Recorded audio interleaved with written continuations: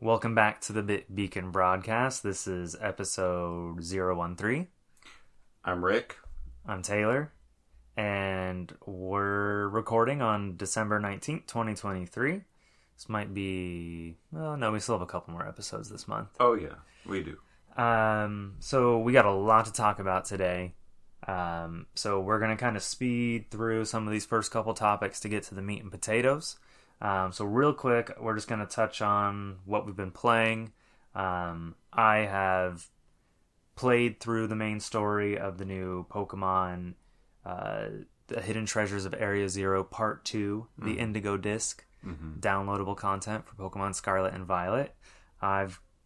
Would love to talk about it, but I think I'm going to save most of that discussion for next week, and maybe Rick will have had a chance to play with it a little bit too. Yeah.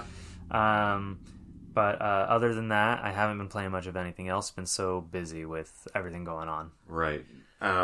This is December. Yeah. And we've talked about that, privately at least.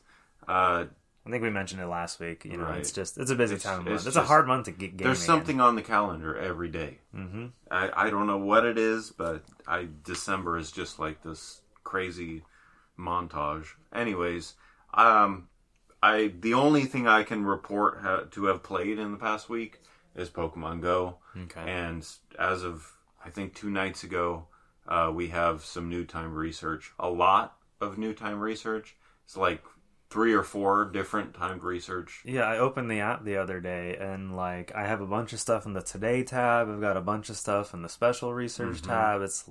That's right. A little overwhelming because I haven't been keeping up with it all so much lately. So, catch Pokemon, specifically ice types. Use berries and get curveball throws, and you'll be good. Like you'll find that like they're complete. It'll be like 23 tasks updated. Oh my god! Yeah, it's like just do those 3 things and you will be good. Okay, but it is overwhelming to look at. Yeah, like the amount of stuff. I do like the nice winter vibe going on in Pokemon Go right now. Oh yeah, and when you tap on a Pokemon to catch it, like the background and stuff is all snowmen and I saw the new event Pikachu is for the first time a different Christmas Pikachu. It's got like a scarf and stuff now. I don't think it's the first time. Really? I think last year was the same one. Yeah. Oh, okay. No. The one new. It is new this year. Yes. Oh, okay. But last year was also new. Oh, it was okay. Yeah. But yeah. When I saw the Santa hat, I was like, again? But then I saw it has I think the Santa hat looks a little nicer, too. Yeah, it's like a beanie rather than like a full-blown... Oh, no, last year was the beanie. This is somewhere between a beanie and like a Santa hat. Okay. All right. Well, you're playing a lot more than me, so I'm going to defer to you on that. But yeah, so I'm looking for my shiny Pikachu. You find them usually. Yeah, usually, yeah. I think I have 12. I counted the other day. Yeah. Anyways, a lot of new costume Pokemon, a lot of timed research. It's a lot. It's overwhelming to look at. But again, my advice, my tips would be catch ice Pokemon, use berries, and get curveball throws. All right, everyone. You heard it from the master over here. That's it. That's all you got to do, and you'll get all your research done. Yes. Okay, so that's all we've been playing. What have we been up to? I did go to an event this weekend, another River City Girls event. This one was specifically to celebrate the first year anniversary of River City Girls 2. It was a very small event, super low-key. The director of the game, as well as the 2 lead voice actresses were there. And they were talking about their experience with the game. There was a small kind of like audience component and people could ask questions. You know, the usual kinds of silly audience questions that you'd expect to got asked. There were some good questions though, but the highlight of the event was that they were doing a signing afterward. And normally voice actors ask for money. Right. To sign games, and they were asking for money if you brought anything unrelated to River City Girls, but anything River City Girls was like complimentary to be signed, which was pretty cool of them.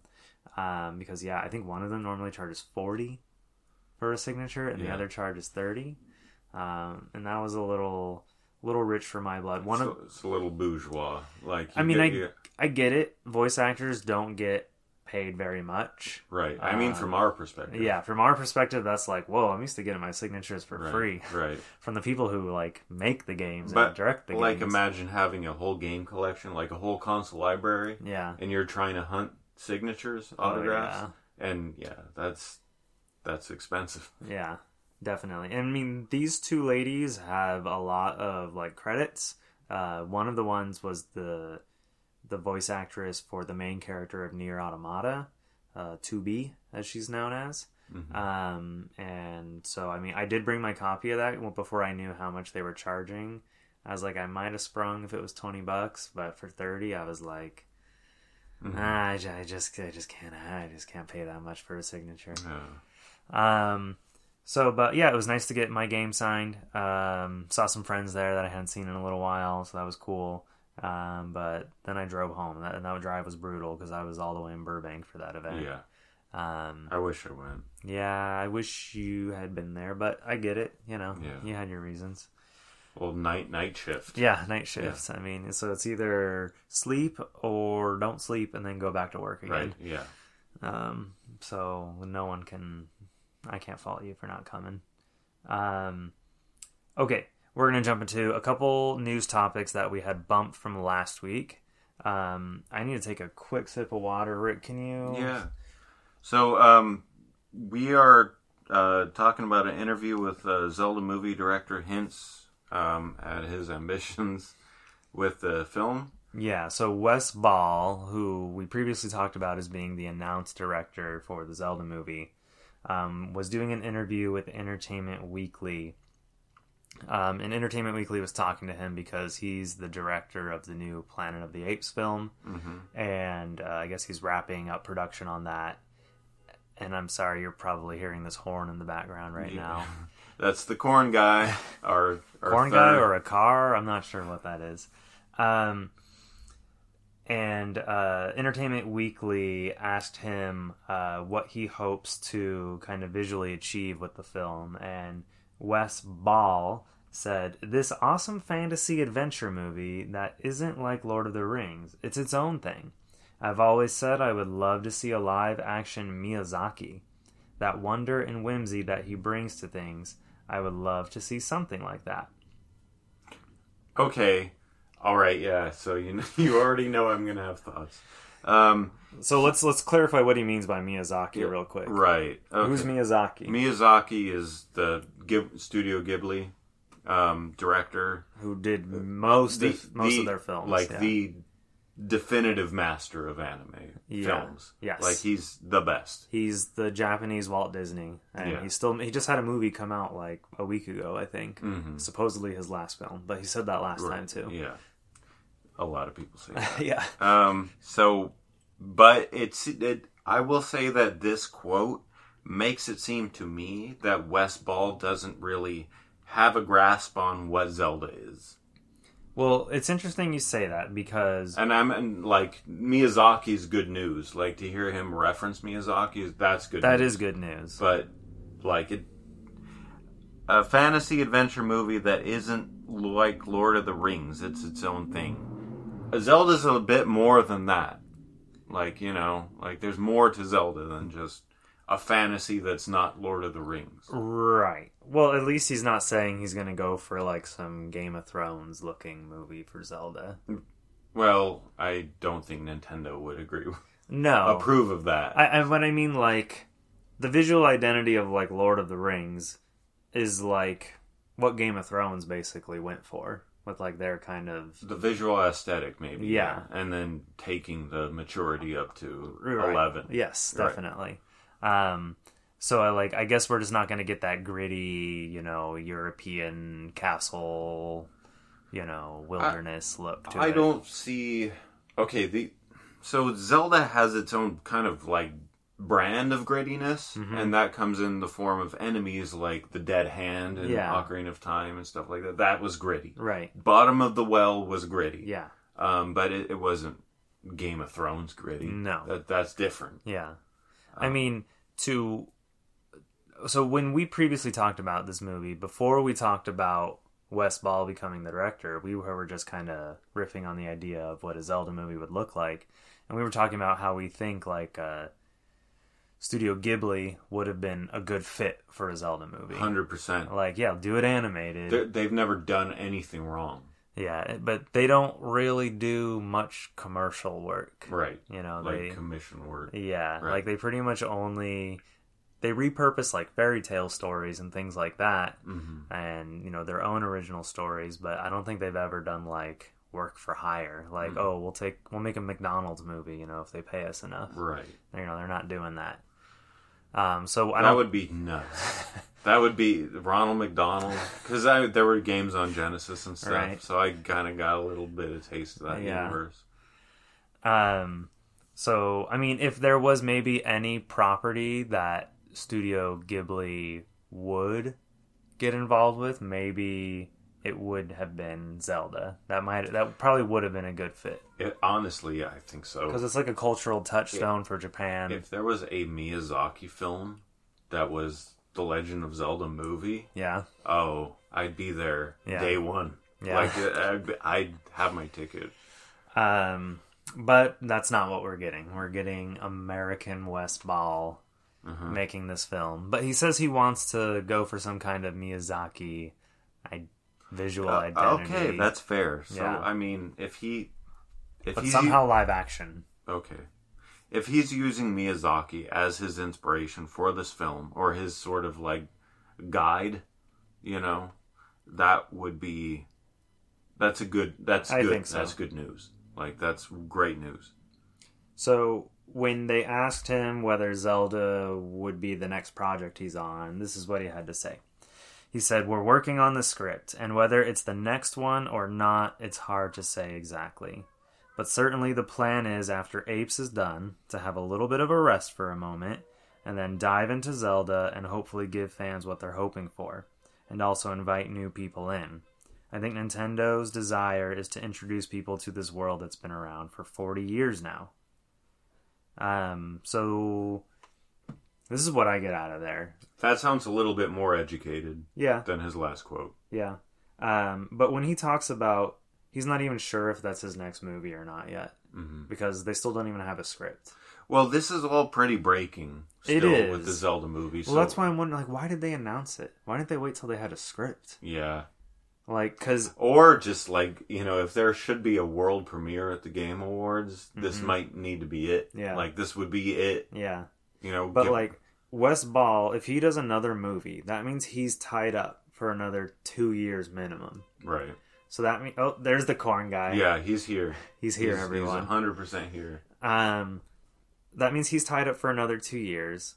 And then a Zelda movie's got to have at least a year of pre-production before they even start filming. And probably a year of post-production. So we're like at least, bare minimum, 5 years away from the Zelda movie. So my issue with the announcement isn't the waiting factor. I'm a patient person. Oh, I'm patient too. But my issue is the way that, like, if... we talked about the Game Awards last episode and their whole, crazy fantasy relationship with Hollywood.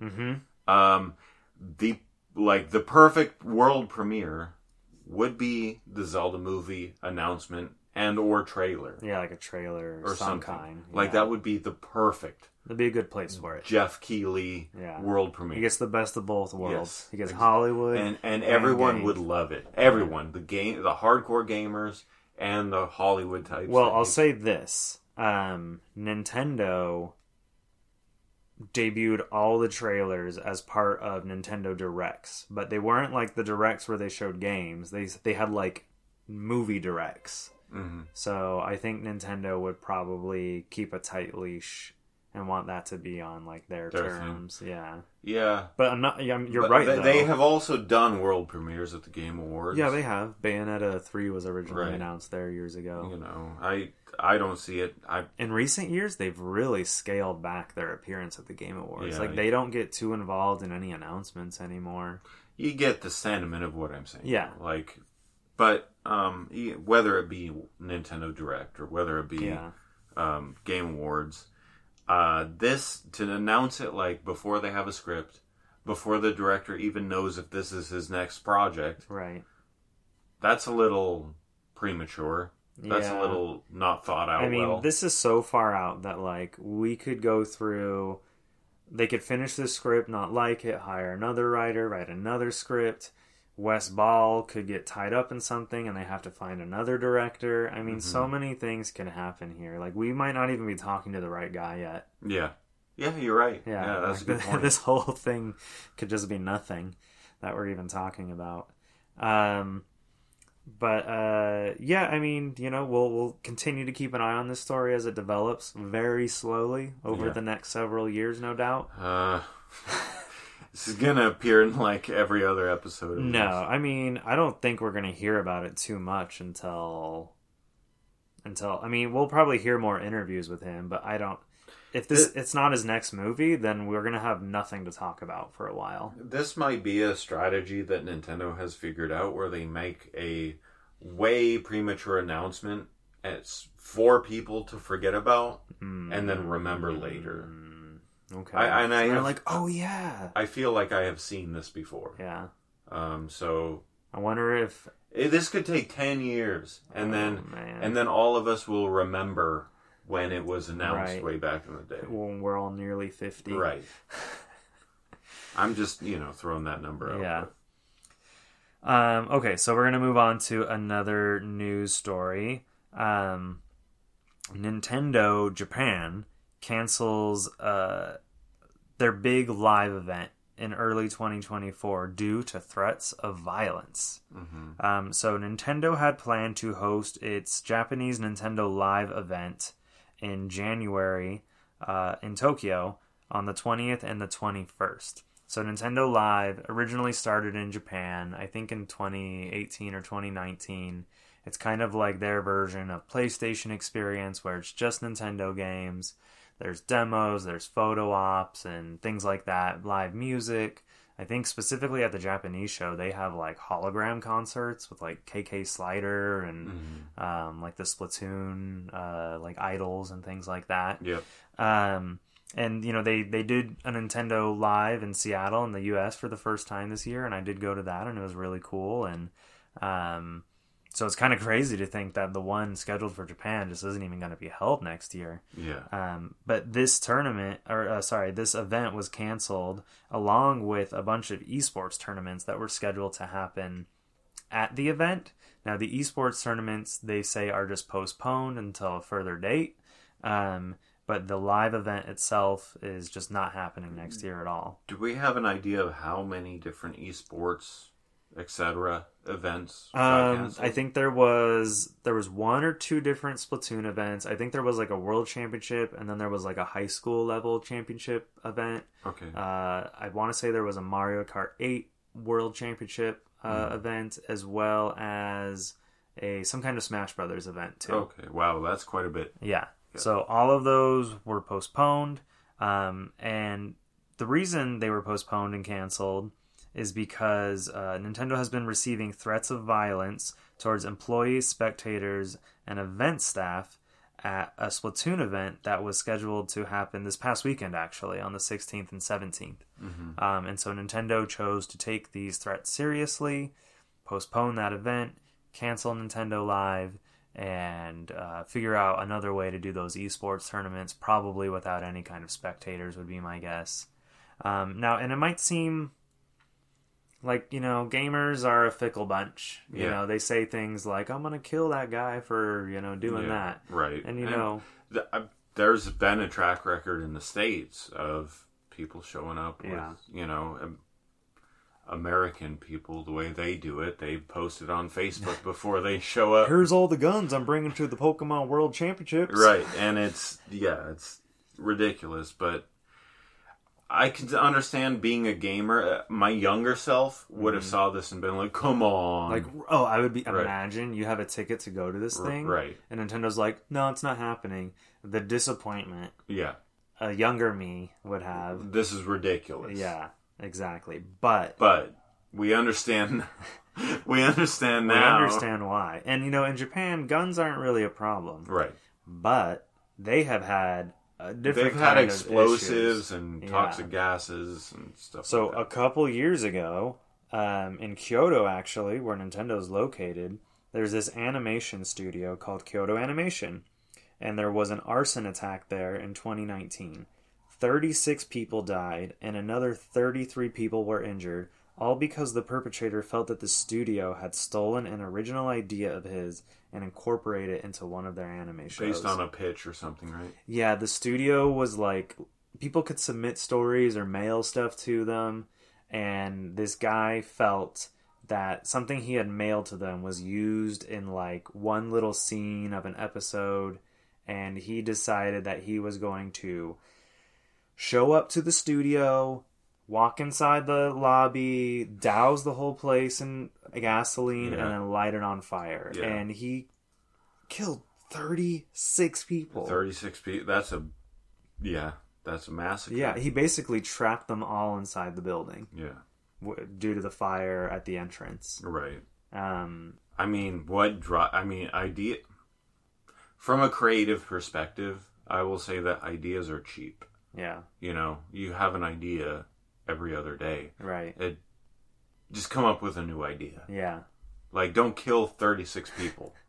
I think he was maybe originally hoping that by submitting this, he would be able to get like a job there or something like that. Mm-hmm. So there was probably multiple levels of like rejection that were hitting him. Sure. Not saying that he's justified by any means whatsoever. I get that though. And so Nintendo's, maybe they're receiving similar kinds of threats, and they're like, this isn't worth one person losing their life over, Yeah. So they've erred on the side of caution. Whether it was some empty threat or something more serious, we won't know. I mean, that kind of disappointment of canceling an event like that is the kind of disappointment that people will forget quickly. I think so. Because it was in a good place. Yeah. It's coming from a good place. And I think Nintendo made a good call. Yeah. Okay. We are moving right along. We're doing very well on time. So we're going to... Every week we say that, and then we end up going for 2.5 hours. Yep. But we'll see what we can do this week, everyone. All right, guys. Come on, root for us.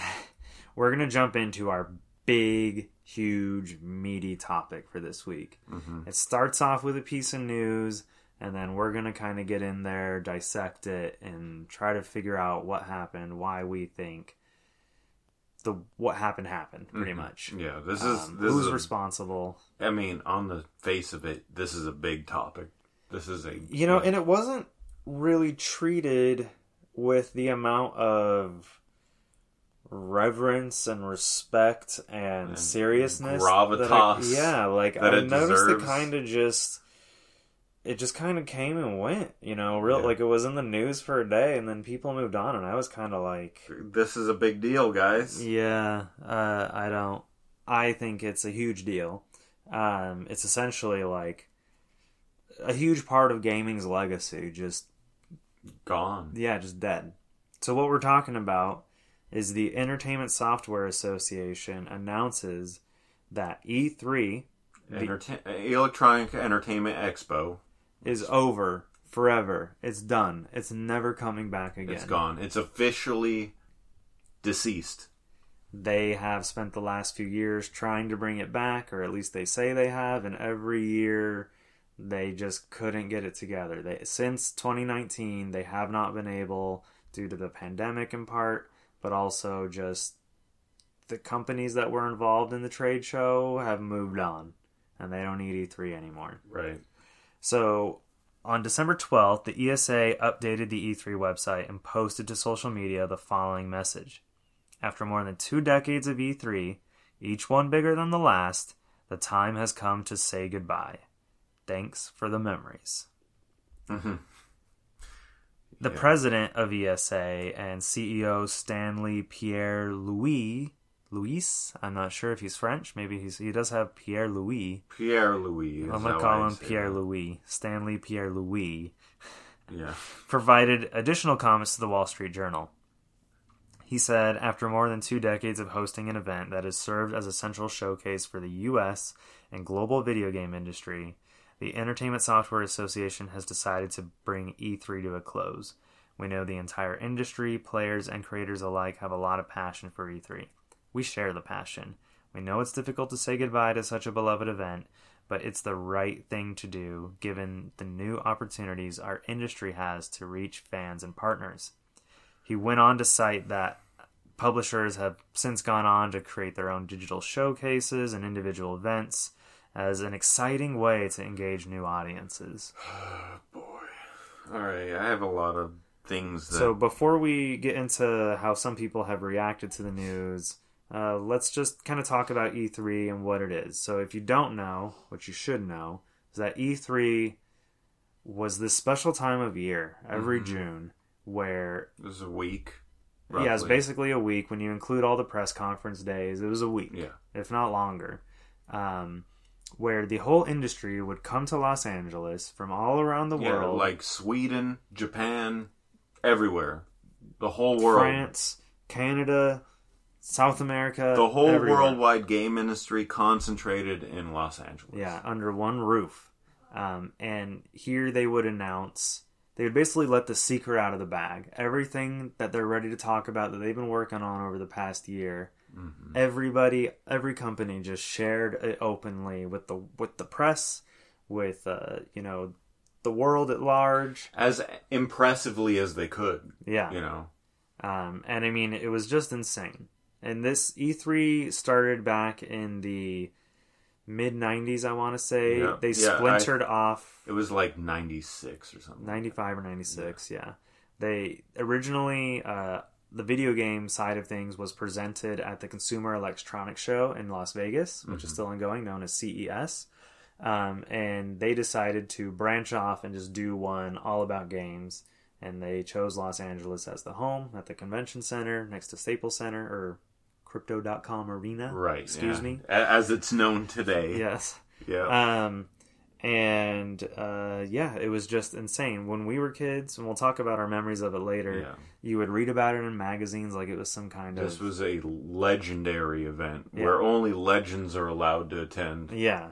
Like, if you weren't part of the industry, you could not go. Yeah. You just couldn't go. It was exclusive, and our source of information was Nintendo Power, IGN. All the magazines of the 90s. This was middle school for us. Yeah. Oh, man. Middle school was like the time to be into E3. Like, those were like the golden years of E3. Like 2000 through like 2003, 4. Yep. And so, needless to say, this is a big deal that it's gone. Yeah. Video Game Chronicle compiled remarks from some notable industry members responding to the news, and I just wanted to touch on 3 of those real quick. One of our favorites, Hideo Kojima, the creator of Metal Gear Solid and Death Stranding, and the upcoming OD, had this to say. He said, "The end of E3 is sad news.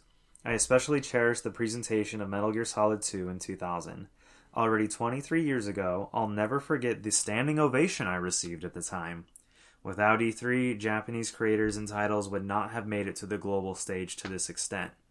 E3 brought together creators and industry figures from all over the world, transcending borders and races."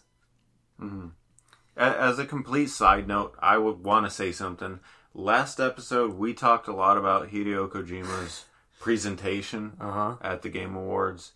And we spoke fairly negatively about him. I just want to emphasize that both Taylor and myself are huge fans of Hideo Kojima. Oh, yeah. We have multiple games signed by the guy. Yeah. We've both met him on multiple occasions. Any opportunity I have. Like, we don't want to give out the message that we don't respect Kojima. We absolutely do. It's just, we have our... We respect him so much that we love him, and therefore we're critical of him. Yeah. If I didn't care about him, I wouldn't even be talking about him. Exactly. Yeah. So he's got us. Yeah. Cory Balrog, the director and writer of multiple God of War entries, said, was on the floor showing the demo of the very first God of War so many years ago, and got to see how excited people were to play this new weird game starring the angry guy with chains. Truly changed my whole outlook. Both loved and hated this show. RIPs to E3. Mm-hmm. So kind of giving you a little hint that, like, as great as the show was, it was also, there's some negatives to it. As a developer, right, E3 was a big deal. Your game is getting seen for the first time. 100%. Indies and AAA alike. Right. Like, Now, back in the day, when the first God of War came out, indie games weren't really quite a thing. True. I'm talking about more in the later years, but yeah. But we're seeing a pattern here. We're seeing a bunch of game designers and CEOs coming out and all saying basically the same thing. Right, but what's a reason that developers, while E3 was stressful for developers, not only because they were showing their game to the public for the first time, but in order to show your game at E3, you have to, like, make a demo. Mm-hmm. So I can speak to this a little bit. So developers would go through a really crunch couple weeks of taking whatever vertical slice of their game that they had done, right, and writing in just complete Mickey Mouse patches and just tying off loose ends of scripts and stuff, just for the sake broken stuff, like not the way you would do anything legit. I mean, maybe it would be weeks, maybe it would be 2 months. And then it's like, well, we could be making the game instead of making a demo during this time. This whole, like, from start to finish, this whole endeavor of tying off the, veins and vessels of your demo takes about a month to 2 months, maybe sometimes 3 months. I mean, as games got bigger, more time. Yeah, more time, exactly. More systems going on that need, like, some satisfier at the end that's, write some script that's only purpose is to satisfy a future feature that's looking for some data input or something. Right. So this whole, like, just literally tying with bandages together a demo was a huge ask of developers when it came time for E3. Yeah. So I got one more quote I want to read, and I think this quote in particular really kind of puts into perspective the peak of E3, like what it was at its best, but also why it isn't a thing anymore. This is from Mike Mika of Digital Eclipse. At its peak, E3 was like a World's Fair, over the top, future-facing, larger than life. Enormous in scale and decadence. Stadium-sized parties with $25 million price tags. There is no place for it in today's world, and there will definitely never be anything like it again. And it's kind of sobering to read that. Yeah. And he's right. It really was like the World's Fair of video games. It was like... When you see those booths in there... They are $25 million booths. Yeah, Nintendo's especially. Oh my god, the last few years, Nintendo would convert a huge part of the show floor into another world, effectively. Like literally a ruined temple inside. When we did the Breath of the Wild demo in 2017, I think it was. Or no, maybe it was 2016. It was the year before Breath of the Wild came out. Like, we're waiting in this line outside, and then you literally go into this cave, which is like a theater inside the cave. And then you sit down. With a screen. Yeah. And it shows you how to play. Right. And then you walk through the end of the cave. Right. Well, the cave, opens up like a rock, the rock in front of the cave where Jesus was dead. Yeah, it's crazy. Yeah, and then you go in, and then you're just transported to this world. I mean, there's fake grass. There's these huge watchtowers with monsters on top of them, life size 1-to-1 scale. Big old arch windows and stuff in stone with the ceiling caved in. It was the craziest thing you've ever seen indoors. And other booths went crazy too, but no one did I've Nintendo. Never seen anything like that in my life. Maybe in the years before we were going, there was more of that from other people, but... Yeah, possibly. I mean, if you think about it from the perspective of early E3 and the years before we started going, the ambition would have been different for publishers and developers. It would have been to appeal to and impress the hell out of the media. The media as well as retailers who Yeah. are looking to figuring out what products to Business purchase partners for their in store. general. Yeah. You know, that could be manufacturers in some Yeah. cases. And so we're going to look now at who or what killed E3. So for this segment, we're going to get a little speculative. We're going to kind of use our educated opinions and break down what we think happened to E3 and why it's no more. Now, I personally think, or I should say we came to a consensus on this. Mm-hmm. We think there's sort of three things that sort of led to the downfall of E3, and they're not necessarily in a particular order, but we're going to talk about COVID having an impact on E3, an impact on E3's demise, so to say, and Nintendo directly having an impact. No, Nintendo was absolutely a factor. And the ESA themselves, the people who put on the show, the mistakes that they made. Right, and the decisions that they made and the sort of, I don't know, it felt, not to get into it now, but it felt like they were casting multiple nets. Exactly. They were trying to figure out, what do we do here to stay relevant? Right. So let's start with COVID. In 2020, E3 was set to take place from June 9th to June 11th. And by all accounts, it was seemingly going to go off. You know, there was no, Sony wasn't going to be there. We knew that already. But everybody else was seemingly on board. But as we all know, there was a bit of a issue in early 2020 that caused all major events to close down. Mm-hmm. In addition to that, I want to mention that, like we said, E3 was kind of having a bit of an identity crisis, but their attendance was still strong. They still had like 60,000 people in 2019. Right. So, I mean, even if only 50,000 people showed up for 2020, that still would have been a big show. Right. So, it still would have continued had it not been for the pandemic. But I think a lot of people, publishers and the ESA themselves, were able to use COVID as a bit of a scapegoat to get out of things going forward. Yeah.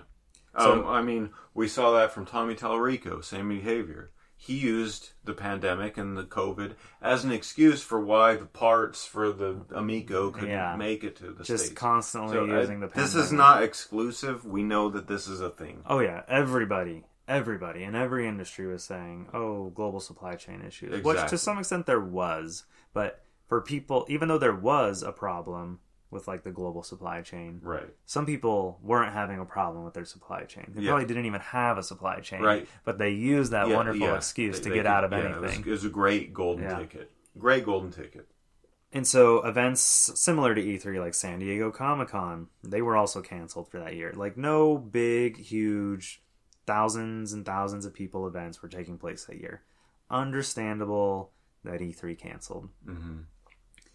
Now, 2021 rolls... Oh, sorry. In 2020, the ESA did try to rally the industry around a digital version of E3. But it was like very uncertain until the last second whether it was going to happen or not. But ultimately, it didn't happen. They couldn't get enough of the publishers. I think at the time, most of the industry was still transitioning to like figuring out how do we do this remotely. So there just wasn't a way. People weren't prepared to have a showcase in time for E3 June 2020. Right, exactly. And like we described before, the preparations that developers and publishers need to take to get ready for this kind of thing, months. You know, so that just there wasn't. Everyone was at home. Has to be extremely definitive. Yeah, you can't just have some floating date. Nope. So unless anybody had stuff that they already had ready previously, and from what I'm sure there was some stuff that was probably ready to show in time, right? But it just wasn't enough to justify like having a big event, right? So publishers... And not to mention the work involved in getting prepared for E3, the price to attend as a showcaser. Oh, yeah. Millions of dollars to buy floor space. Yeah, even just like a couple, like 10 square feet. Oh, yeah. Thousands. Yeah. Yeah. But like the booths that Nintendo had, Oh, the floor space, multiple millions. the money they spent on it, yeah, easily.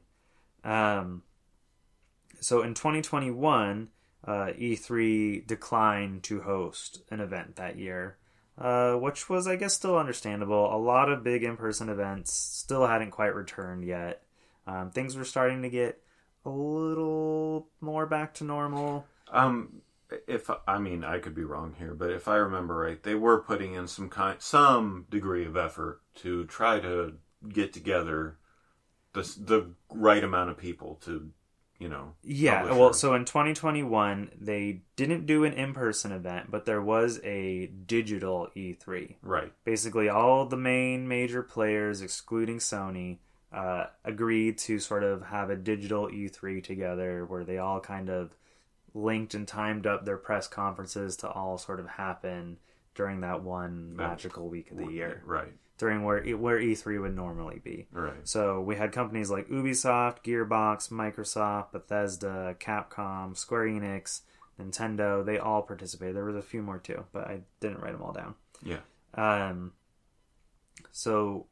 Most people... So in late 2021...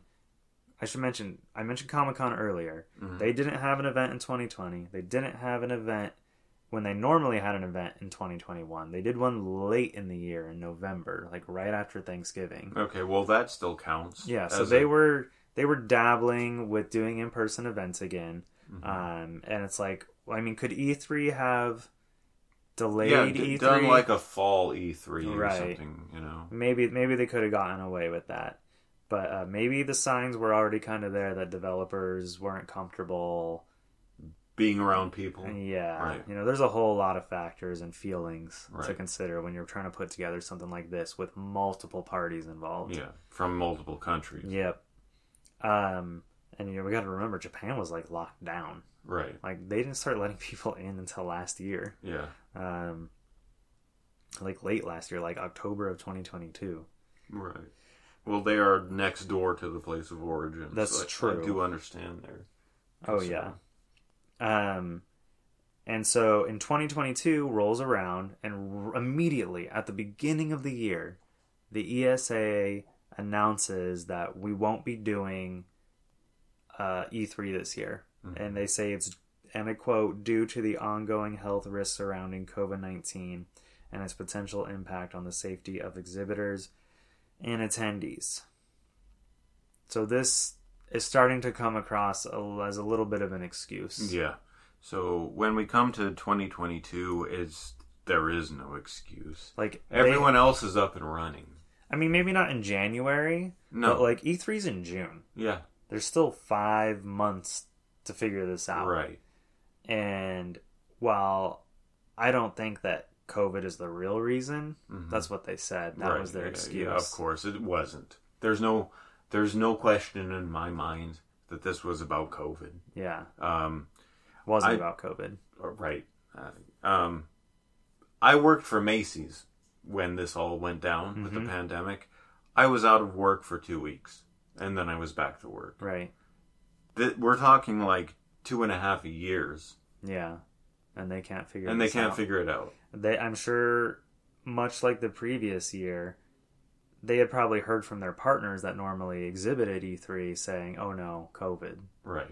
And it wouldn't surprise me if they hit up their partners for 2022 and their partners are like, COVID. Yeah. But even their partners were probably just using that as an excuse to the ESA to not want to participate any longer. Yeah, it's possible that the ESA's, extended contacts and stuff used the same excuse. Yeah. I still blame the ESA. And we'll get into why the ESA plays a big role in the demise of the show. So a lot of people were speculating that this cancellation seemed a bit premature, given that E3 wouldn't be held for another 5 months. Most large-scale events were already scheduled to take place later that year. So, I mean, it's our theory that they already knew they couldn't convince publishers, or publishers had already told them they wouldn't participate. Right. And so they just chose to use COVID as a scapegoat to get out of it. And they announced it so early in the year that maybe COVID was still concerning because maybe we were coming out of like a... It all makes sense. A wave. It makes sense why they did this in January. If they had already decided that COVID was going to be their excuse, they needed to make that announcement in January because COVID was still more of a concern than it was later down the road. Exactly. So this year, they did try to do E3 again. They didn't really have COVID as an excuse anymore. Mm-hmm. They were partnering with the same group of people that do PAX West. Mm-hmm. Or PAX, all the PAX events, I should say. Right. I think they're called ReedPop. And they had solicited people from the industry to sign up. They had opened up, like publishers and exhibitors could get floor space. They opened up applications for attendees, just industry attendees. They never opened up the gamer thing because it didn't get far enough. After a few weeks of opening up registration to people, they saw the writing on the wall. There wasn't anything. So I think maybe they opened it up in March or April of this year, like applications, and by I think late April or early May, they had announced to everyone that it wouldn't be happening this year due to essentially not enough interest. Right. And I had actually applied for this, not as part of Studio Ravenheart, but as a library manager. Yeah. I talked about how I have buying power and I want to, look into. I was seriously considering I have at various points considered getting VR stuff for the library, and so I thought it would hey I could go see what's new with VR and PlayStation VR is coming out and that kind of a thing, and so it seemed like I was actually going to get in because when they sent me the notice that it was canceled, they were like, oh, thank you for wanting to attend the show. Unfortunately, not happening. Yeah, I just relied on them contacting me all the time, every year because of my status. But and then so they announced that they would try again next year, being 2023, or sorry, 2024. Okay. And then a few months ago, back in September, they announced that they were parting ways with ReedPop, the company who tried to help them make the event happen this year. Right. And so that wasn't a good sign. But they still held to their guns and said, we're still working on bringing E3 back. But, 3 months later, they just... Some hope to hang on to, right? I know. That's what it was. It was getting old. These messages of oh, next year we're going to do it. Next year we're going to do it. And they just... they never quite did do it. This is the definition of going out with a whimper, Oh, absolutely. And it sucks. Yeah. We couldn't have some grand final E3. Yeah, okay, guys, one last time. Right. Let's go hard. Let's make it exciting. Yeah. Sony, that's the way to get your ass back in here, Sony. If you know that your thing is going to end, do that. Don't try to, just kick the can. Just do that. Just say, one final one, grand finale, everybody in. Isn't that kind of crazy, though? We were at the last E3. Yeah, we were. Didn't feel like the last E3 because we thought we were going to be at the one next year. We thought we'd be going for the next 20 years. Yeah. But kind of a cool little badge of... Sure. Really? Yeah. See, I don't know. I think it's pretty awesome that... not awesome. It sucks. Yeah. But I'm glad I was there. Yeah. Oh, 100%. I don't think I wasn't, I'm obviously glad I was there. Yeah. I wouldn't want to not be there. Yeah. But it's still just, I don't know. It didn't feel, I don't know. If the banner out front said the last E3. Thanks for the memories. That would be different. Yeah. I would have been celebrating that. Yeah, would have been going all out. Yeah. Would have been hitting that on show floor bar. Yeah. A lot more often. Yeah. It would have been after parties. Oh, yeah. Go to all of them. We've been to a couple after parties. We have, one. yeah. We'll have to talk about that in our little memory segment in a minute. There were actually a lot of after parties going on in downtown LA. Let's take a quick break, okay? Yeah, sounds good. All right, so we're back from our break. We're going to be talking about Nintendo's contribution to the demise of E3. And if you remember, back in the day, back in 2011, Nintendo started doing their own Nintendo Directs. And that was kind of the beginning of Nintendo's exit, in a way, from E3. Yeah, now, Nintendo was always a supporter of E3 up until the end. Yeah, 100%. And often, maybe the biggest supporter of E3. 100%. We should mention. So that you might be wondering, well, why would Nintendo be the cause of E3's demise if they were always there and always present? Mm-hmm. But like Rick says, we got to go back to 2011 and look at when they first debuted the very first Nintendo Direct. Yeah. So what's a Nintendo Direct? It was the precursor, right? Well, I mean, like, let's define a Nintendo Direct for people. Right. So it started out with Iwata, right? I mean, yeah, originally Nintendo's president at the time, Satoru Iwata, would present new information about upcoming Nintendo games and just general hardware information, software information, you name it, it was in there. Nintendo basically said, we're done waiting until June to start talking about what we're doing. Mm-hmm. Now, in 2012, Nintendo still participated in E3, and they would participate with their final live, what do you call it, a press conference. Right. So press conferences are a big part of E3. In the days leading up to the actual trade show, usually all the major publishers have a live in-person press conference, and Nintendo was no exception to this until E3 2013. Mm-hmm. That was the year that Nintendo decided we're no longer doing a press conference. We're just going to pre-record a digital broadcast, whether it be a Nintendo Direct or like whatever they wanted to call it at the time. And then they would just essentially hit play on a live stream, and everyone would watch it from a computer. Yeah. Now, people were skeptical. I remember people being like, what? How could Nintendo, back out of hosting a press conference? Do they really think people are going to tune in to a live stream? And it turns out that they would be more than willing to do that. They might have been a year or two ahead of themselves. Oh, they were. Yeah. But ultimately, yes. Yeah. I mean, if you look at the fervor around Nintendo Directs today, it's unlike anything else. It is like every Nintendo Direct has like an E3 like fervor around it. Yeah, 100%. So it's like State of Play has that fervor today. A little bit. Come on. Agree. I wouldn't say. I mean, when you look at the viewership numbers, State of Play. Okay, you're comparing it to Nintendo Direct, but I think just within the PlayStation ecosystem, State of Play has that. Like, that is the E3 for PlayStation players. I mean, it's as close as they get. I don't know what it is. It just doesn't excite me as much as a Nintendo Direct, and that might be a personal bias. Sure. I think that I will say this about State of Play. They have way fewer games than Nintendo's Directs. Oh, definitely. 100%. Especially when it comes to, like, first-party stuff. Yes.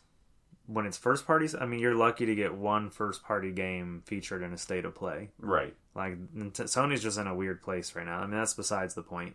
But, yeah, I mean, this digital broadcast format has become the norm today in 2023. I mean, it's really starting in, like, 2019, 2020 even. Especially in 2020, 2021, that's when everyone was just doing digital broadcasts for everything. Yes. Yeah. And that's not just Nintendo and Sony. It's Microsoft. Yeah. Microsoft. Ubisoft. E3 or EA, they did their own. Yeah, they do their own presentation. And then all the way down the chain to like Limited Run doing their own. And then who was that other publisher that I'm thinking of? Devolver Digital. That's it. Yeah, Devolver Digital. Yeah, Devolver Digital does this thing called the Devolver Direct, basically as like a parody of Nintendo Direct. But they've gotten so crazy and like avant-garde with their presentations. They have like a running storyline through each year's like it connects to the previous year, and there's like this like meta story going on in the background. They have like skits and stuff or whatever. Yeah, there's a huge skit factor to it. They've like got actors doing the whole entire show. That's crazy. I like that. That's innovative. It's weird and it's fun. And it usually gets really gory and violent. It's different. Yeah. And Devolver, they publish interesting games, so I do like them a lot. And their show just being like this very tongue-in-cheek kind of silly, crazy thing is cool. I mean, Limited Run, I think, kind of took inspiration from Devolver with their kind of silly. They do it like on a digital stage where they've like superimpose like people onto like a virtual stage, and they do, it's interesting too. I like watching Limited Runs as well. Oh yeah. And they actually, like, I think they were the only person this year to kind of like connect their press conference to like being an E3-esque press conference. I think they call it like LRG3 or something like that every year. Gotcha. Yeah. Just as a little homage. Essentially, yeah. We're skipping a lot. A lot of your you notes. Started off by skipping sorry. the beginning, so then we just jumping let's all go around. back a little bit. You said that instead of hosting a live stage event, Nintendo decided that they would periodically drop these pre-recorded and tightly controlled videos, usually live streamed, and so we're talking about Nintendo Direct, but it didn't start out as Nintendo Direct. No, I don't think the first one at E3 2012 was a Nintendo Direct. It was just like a digital presentation. But the whole point of them doing this, why they started to do it originally, was because, at these live stage events, very often they would do like a live demo and something would go wrong. And the game would crash. Someone would go somewhere where they weren't supposed to go yet. And a lot of this can be contributed to the motion controls of the motion controls. I mean, dodgy builds of games that were hastily pieced together right before the show. A lot of wireless connection going on. Yeah. I remember one year they told everyone to turn their phones off or something. Yeah, it was I think the year they were doing Epic Mickey at Nintendo's conference. Miyamoto and Warren Spector were on stage, and they were both having trouble with the controls with the Wiimote, and it looked embarrassing, that they couldn't get that the game wasn't running correctly. Well, but E3 is full of embarrassing on-stage experiences. Yeah. And so Nintendo was like, this way we control the narrative. No one's saying the demo went awry. Right. Like everything just looks flawless and perfect. Not everything works live. No, not everything. It doesn't. Yeah. And I think they were onto something here, like from a smart perspective, and then they don't have to spend how much money renting out a giant theater. They don't have to do that. They don't have to invite press, put them up, and provide refreshments and beverages and do all that stuff. So they're saving a ton of money by doing it this way. Yep. And they're controlling the narrative, their own narrative, which is probably what you want if you're putting, you're trying to advertise a product. You don't want it to look like a mess on stage. Right. And they have their online store for merch and stuff like that, which was also part of E3, but, they have that themselves covered that way too. Yeah. So, in 2013, that's when they did their first E3 digital event. Now, Nintendo was still there on the show floor from 2013 all the way up until the last year. So, it's not like Nintendo wasn't interested in E3. They just weren't doing the press conference anymore. But before too long, I think other publishers were starting to wonder, hey, maybe this is the way forward. Why should they prop up E3? What is E3 doing for them? Anymore? Who's benefiting from this? E3 really mattered when magazines were the common way. That's how information got disseminated. Yeah, exactly. But now if you have a digital event, people can just watch it for themselves. They don't need it. I mean, we're on a podcast regurgitating, things that are happening in the industry, but they don't need the podcast anymore. Yeah. They don't need the magazines anymore. They don't even need YouTubers, etc. No. That's all just like symptomatic of their Nintendo Direct release. Yeah. And so as we've seen, when E3 asked people to come back after the 2021, 2022, 2023, publishers were like, no, we don't need you anymore. Yeah, basically, yeah. Which leads us to our final point about what put the nail in the coffin of E3, and that's the ESA. Entertainment Software Association themselves. Yeah, the ESA. They made some. I don't. It's hard to know exactly where their mind was at, But I will say that it seemed to me that they were casting just multiple nets, trying to get the public involved while also trying to appeal back to the publishers that they originally had, while trying to appeal to the media, while trying to just constant, doing separate events and stuff off-site. They didn't know what... I think they were just trying to cast multiple nets. Yeah. And, So let's break it down 1 year at a time. All right. Starting with 2015, shortly before and during E3 2015, the ESA provided their exhibiting partners at the show. They spread across all of them 5,000 E3 badges for those partners to distribute to fans. And it was like a really last minute thing. I remember seeing like Xseed and like other publishers on Twitter like saying like, hey, fill out this form and we'll send you an E3 badge. Yep. And it was like really confusing. People were like, what's going on? Like I knew people that didn't have a way to get in that year, and they ended up getting in through one of these they were like so easy to get because it was so unexpected. Yeah. No one was like, hey, on this day we're going to give away 3 free E3 badges. It was like a day before the event. Hey, there's a bunch of badges to give away. Yeah.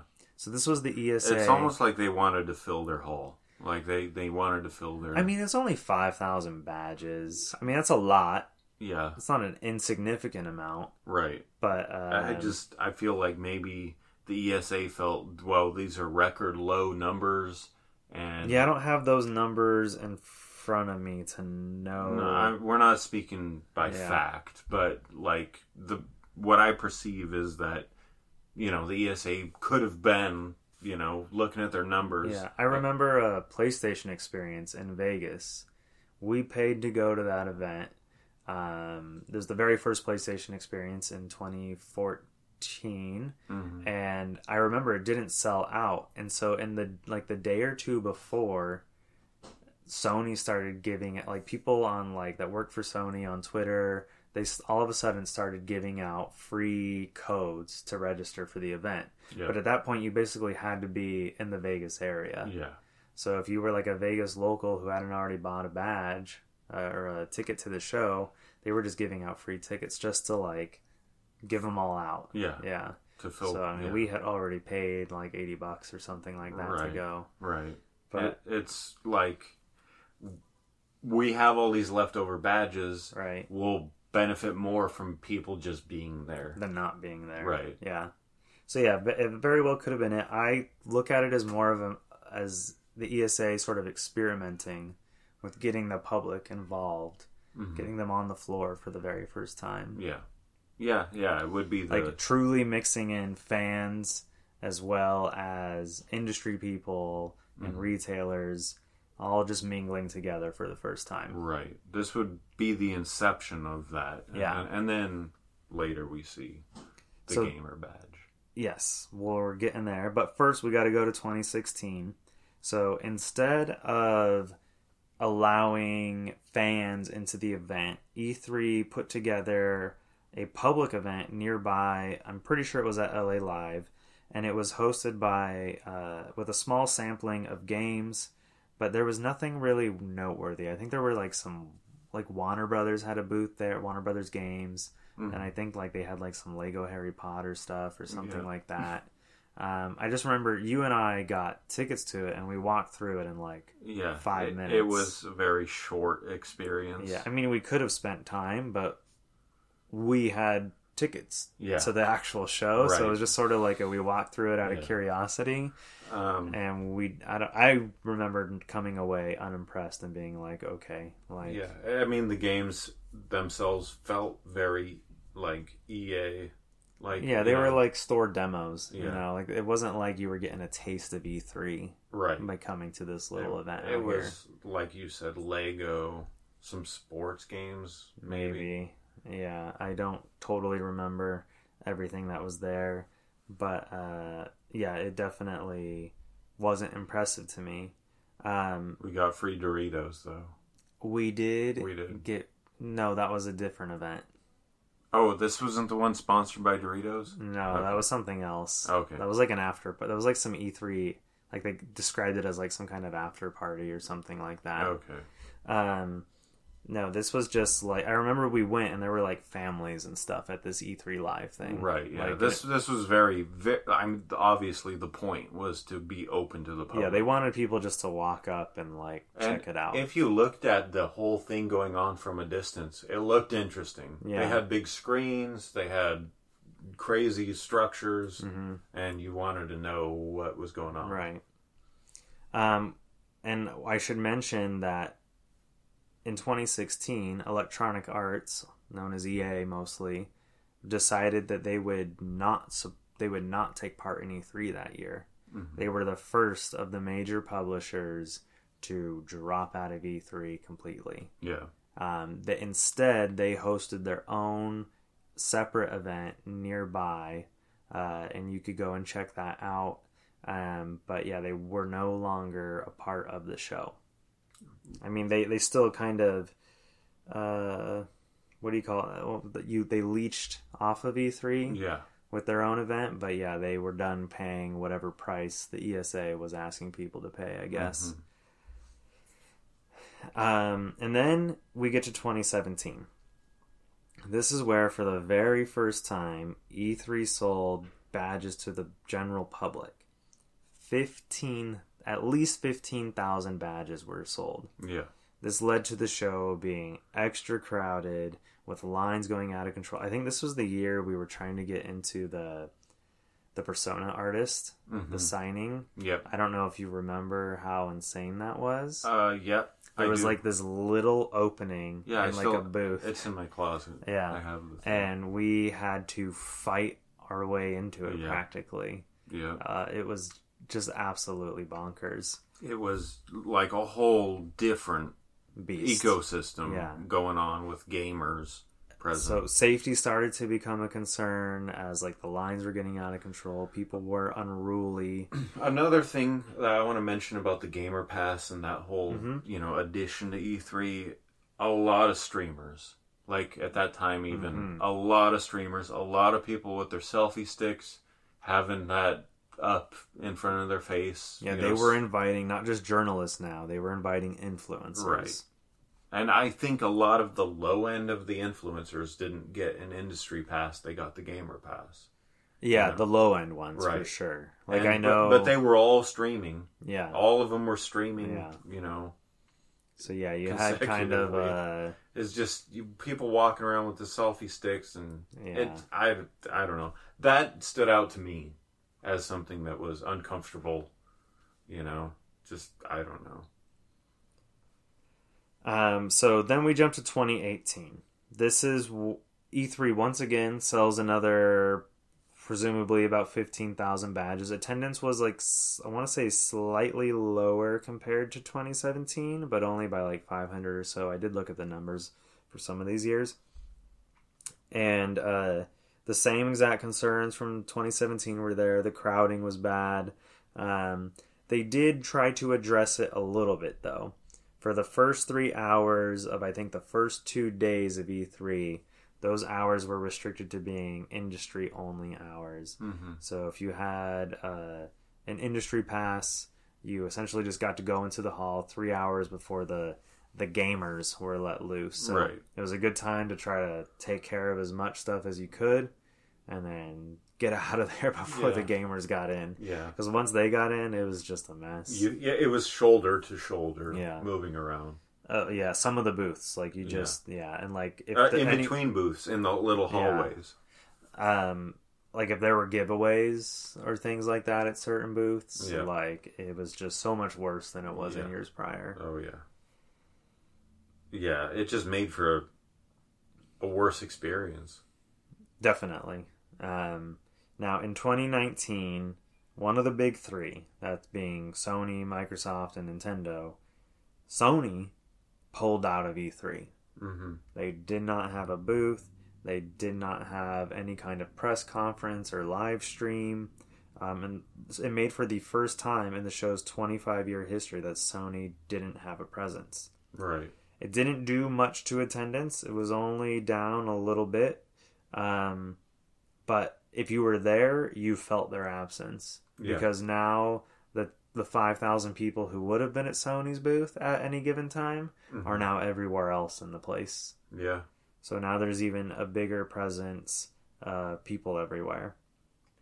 Yeah, the Sony booth was never as visually extravagant as the Nintendo booth, but it was a big part of the floor. They had a big area. It varied from year to year how they did it. I remember there were some years where you had to reserve a time slot with the PlayStation Experience app, where you would I remember you'd go that. in these different theater rooms to do things. Yeah, they built these little structures or kind of big structures within their space. What was that one game?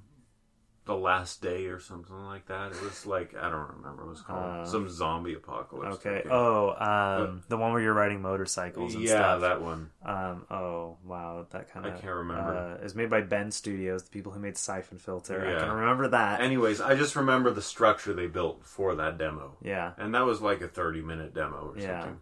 But, that was the difference between the Sony area and the Nintendo area. Nintendo's area would be dominated by one specific game, and it would just be extravagant visual representations for that game. Sony would have these big theaters, scattered throughout their place, and then a bunch of demo stations. I remember they also had, I think in the last year or two they were there, they had a big stage where they would have developers come up and do interviews that they would then broadcast on their Twitch or YouTube or something like that for PlayStation. Trying to sort of mimic Nintendo's Treehouse. Yeah, kind of like that. Yeah. I remember it being a really big stage though, unnecessarily big. But I was able to get a few because at E3 you could literally look at these developer calendars or the live stream schedule for the day, this is going to be this game, this is going to be that game, this is going to be this game, and then you could literally just bring your copy of the game. It's all right, I know at this time these developers are going to be here, so right when they walked off stage I'd get them to sign my game. So Sean Layden, the at time president of Worldwide Studios for Sony PlayStation, had this to say about why Sony pulled out effectively. His words are, so the trade show, E3, became a trade show without a lot of trade activity. The world has changed, but E3 hasn't necessarily changed with it. We are progressing the conversation about how do we transform E3 to be more relevant. Can E3 transition more into a fan festival of gaming where we don't gather there to drop the new bomb, meaning the new big hits and exciting announcements? Can it just be a celebration of games and have panels where we bring game developers closer to fans? Right, and I think Sean Layden is spot on with the direction they should have taken. So essentially turning it into San Diego Comic-Con for games. Well, Renaissance Fair of the games industry. Okay. Sort of I mean, to me, that sounds more like Comic-Con than a Ren Fair. I guess so. Because Comic-Con is where you have panels. And, there is a show floor where, but there's not necessarily, announcements, per se. You're just, getting to interact and ask questions. I don't know. I don't get that from Sean Layden's statement. I don't think panels in a full-blown convention is what he's referring to. Well, he just said, can't it just be a celebration of games and have panels where we bring game developers closer to fans? He didn't literally say panels. So, yeah, okay. No, we don't need another one of those. I mean, I would love for there to be a Comic-Con of video games. PAX kind of has that. They do have panels. Mm-hmm. I feel like there's not nearly as many of them as there are I feel like PAX's panels, a lot of them are tangentially related to video games. Yeah, sometimes like this streamer is here, right. Talking about streaming. Right. I mean, something more focused. But we also have Gamescom. We also have GDC. Right. Those are... I mean, GDC is only for like developers. Yeah. And the cost to get in is like $1,000. Thousands of dollars. Because if you can include the trip up to... Oh, just the pass is like $1,000. Yeah, I know. Multiple thousands. Yeah. In my opinion, if you spend on hotel and you spend on gas. Yeah. In San Francisco, hotel's like $500 a night. So, I mean, yeah, GDC is a big expense. It is for developers, but... Yeah. But in it the has US, the kind of focus I'd like to see of something like this. Right. I mean, it's a conference. It's a conference. It's a work conference. Right. GDC is. Yes. Yeah. It's priced high because I guess they don't want everybody going. Yeah. Yeah. They want basically it to keep out the riffraff. Yeah, which I understand. Yeah. Yeah, I mean, aside from GDC, which isn't really for the public or even smaller developers, unless you have a lot of expendable income, which most independent developers don't have. Most gamers definitely don't. I mean, and even like indie devs, a lot of them don't have it. Like true indie devs. 100%. Like, they don't even have money to pay rent. I've never gone to... I've been invited every year, like with emails and stuff, and never gone. Because it's too expensive. So that leaves now the United States basically without a big games conference. I really don't count PAX. Now that I think about it, I've even been offered discounts on the ticket price and still haven't gone. I mean, PAX is more low-key. Yeah. Than, like, it's really not a place where announcements happen. I would be open to going to PAX next year if you were... Let's go. Let's go. All right. That's a development. So, yeah, nobody knew at the time that the 25th E3 in 2019 would be the final in-person E3. Mm-hmm. So we can only wonder, would E3 have found a way to evolve? Was turning the event into a fan event the right path? We'll never know. Yeah. It's over. It's done. Yeah. It went out with... E3 2019 was a great year. Yeah. It was a good year. Oh, yeah. So it's like, E3 2019 wasn't really a whimper. It didn't feel lacking. It didn't feel like a mall that's going out of business. Even though Sony wasn't there, we were plenty busy. Yeah. 100%. Yeah. All 4 halls were filled. Yeah. And of the LA Convention Center, and it didn't feel like anything was going away. It felt like this, this is lively. When you walk into a mall that's going out of business and one of every 3 booths are closed down, something's off. But this didn't feel like that.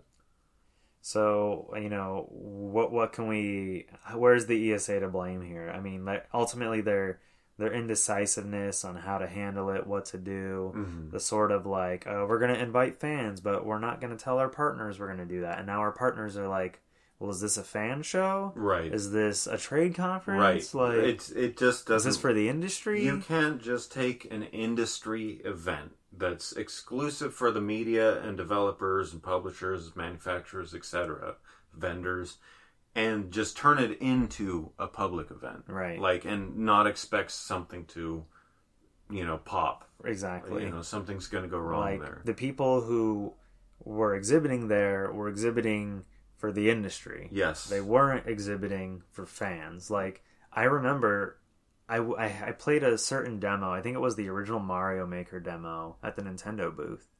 And because I had an industry badge, the lady was like, oh, you get to play as long as you like. Mm-hmm. It was like, oh, if you have the gamer badge, it's like 10 minutes or something like that. Yeah.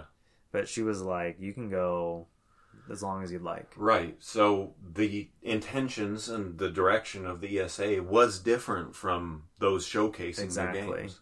And that's crazy. Like, that doesn't work as it, from a direction standpoint. Yep.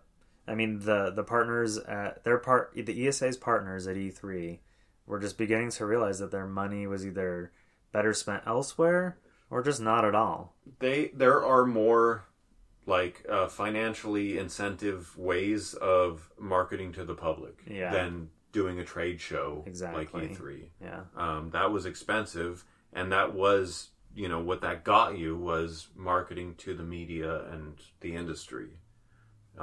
It was like E3, like you said at the beginning of the episode, E3 spun off of CES. Yep. Which is a tech trade show. Yep. And yeah, bringing in the gamer passes is the opposite. Yeah. But at the same time, I mean, maybe they did need to turn E3 into that kind of a show. Yeah, they needed to do something because trying to make it happen alongside, what was the plan, to just slowly sell more and more gamer passes and then just have the industry side kind of go away? Right. Was that their plan? I think they were trying to maybe bring the two together. Yeah. And maybe have a show that would have been unique if it were to work out, but having the public alongside the industry. Yeah. But that's not going to work out. Thinking about it for 2 seconds will tell you that that's just not. There's conflict of interest between the public and the industry. Yeah. And then I'm sure some of the people were like, well, we can't have, our VIPs walking around with, Yeah, we can't have Shigeru Miyamoto just walking through, with, the general public. Taylor's going to find him. Taylor's going to ask for a signature. All the freaking streamers and stuff are going to find him. Oh, I'm here with Shigeru Miyamoto. All the Instagrammers and stuff, All right, so now that we've examined why E3's dead. Yeah, looking back, I'm glad we went through this because I can see some things that I didn't see before. Okay. We all learned something today. Yeah, it makes a lot of sense now why this didn't work out. What they should have done, and I guess I'm going to contradict Sean Layden here, in my opinion, was just have... Honestly, their online ambitions might have been their best route. If they really did want to, take all their focus, all their investment, put it into an online experience... I'm talking bigger than Twitch. Mm-hmm. This is E3. Maybe it's the whole month of June. I don't know. But have it just be an online experience. That is the only way you can have your streamers and your general public participating alongside industry. Well, here's something we know that they were going to do in 2020.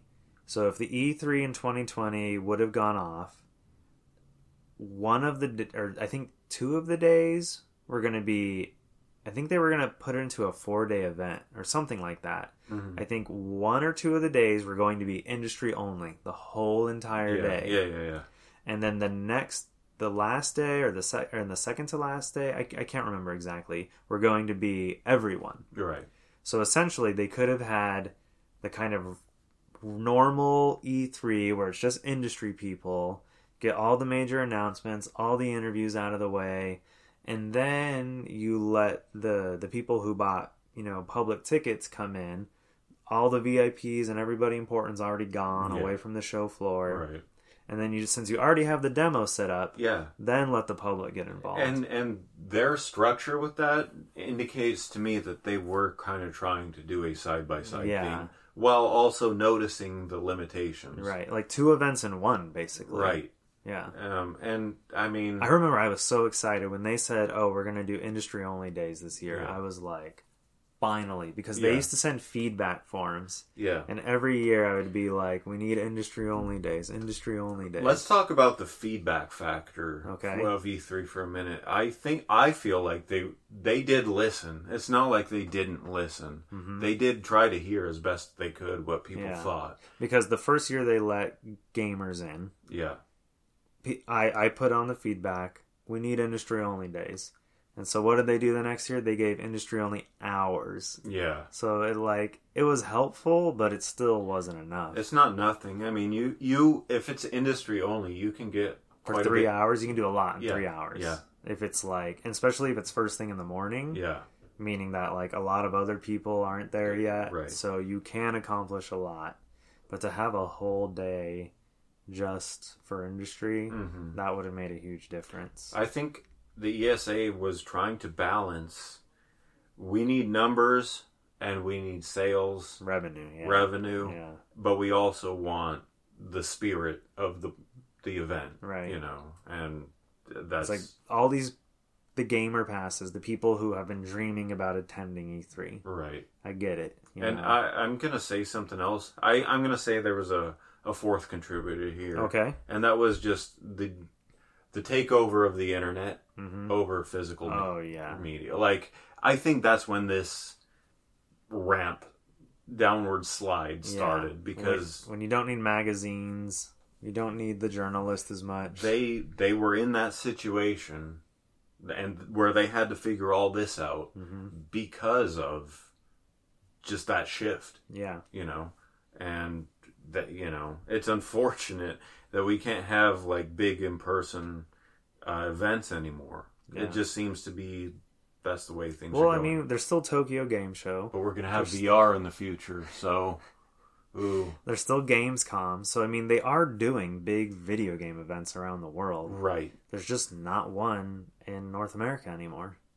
Yeah. I mean, now the closest thing we have is the Game Awards. I mean, there's no demos to play. There's no games to play. Not the same at all. I mean, but it's like it's the same in regards to like reveals and stuff. Right. Like I mean, you're getting a lot of industry people under one roof. Yeah. And then there are a lot of announcements. Yeah. But yeah, there is no. It's also in downtown LA. Yeah. So it kind of has that a little bit. Now we should mention that the creator of the Game Awards, Jeff Keighley, has been hosting an event during the summer, basically right around the same time that E3 has normally been, since 2020, called Summer Games Fest. And at first it started off as just a live stream thing, and then last year, I think it was 2022, they hosted a small in-person event. Did you go to that? No, no, it was only for press. Oh, okay. And like some like podcast / content we creators. Could have got in.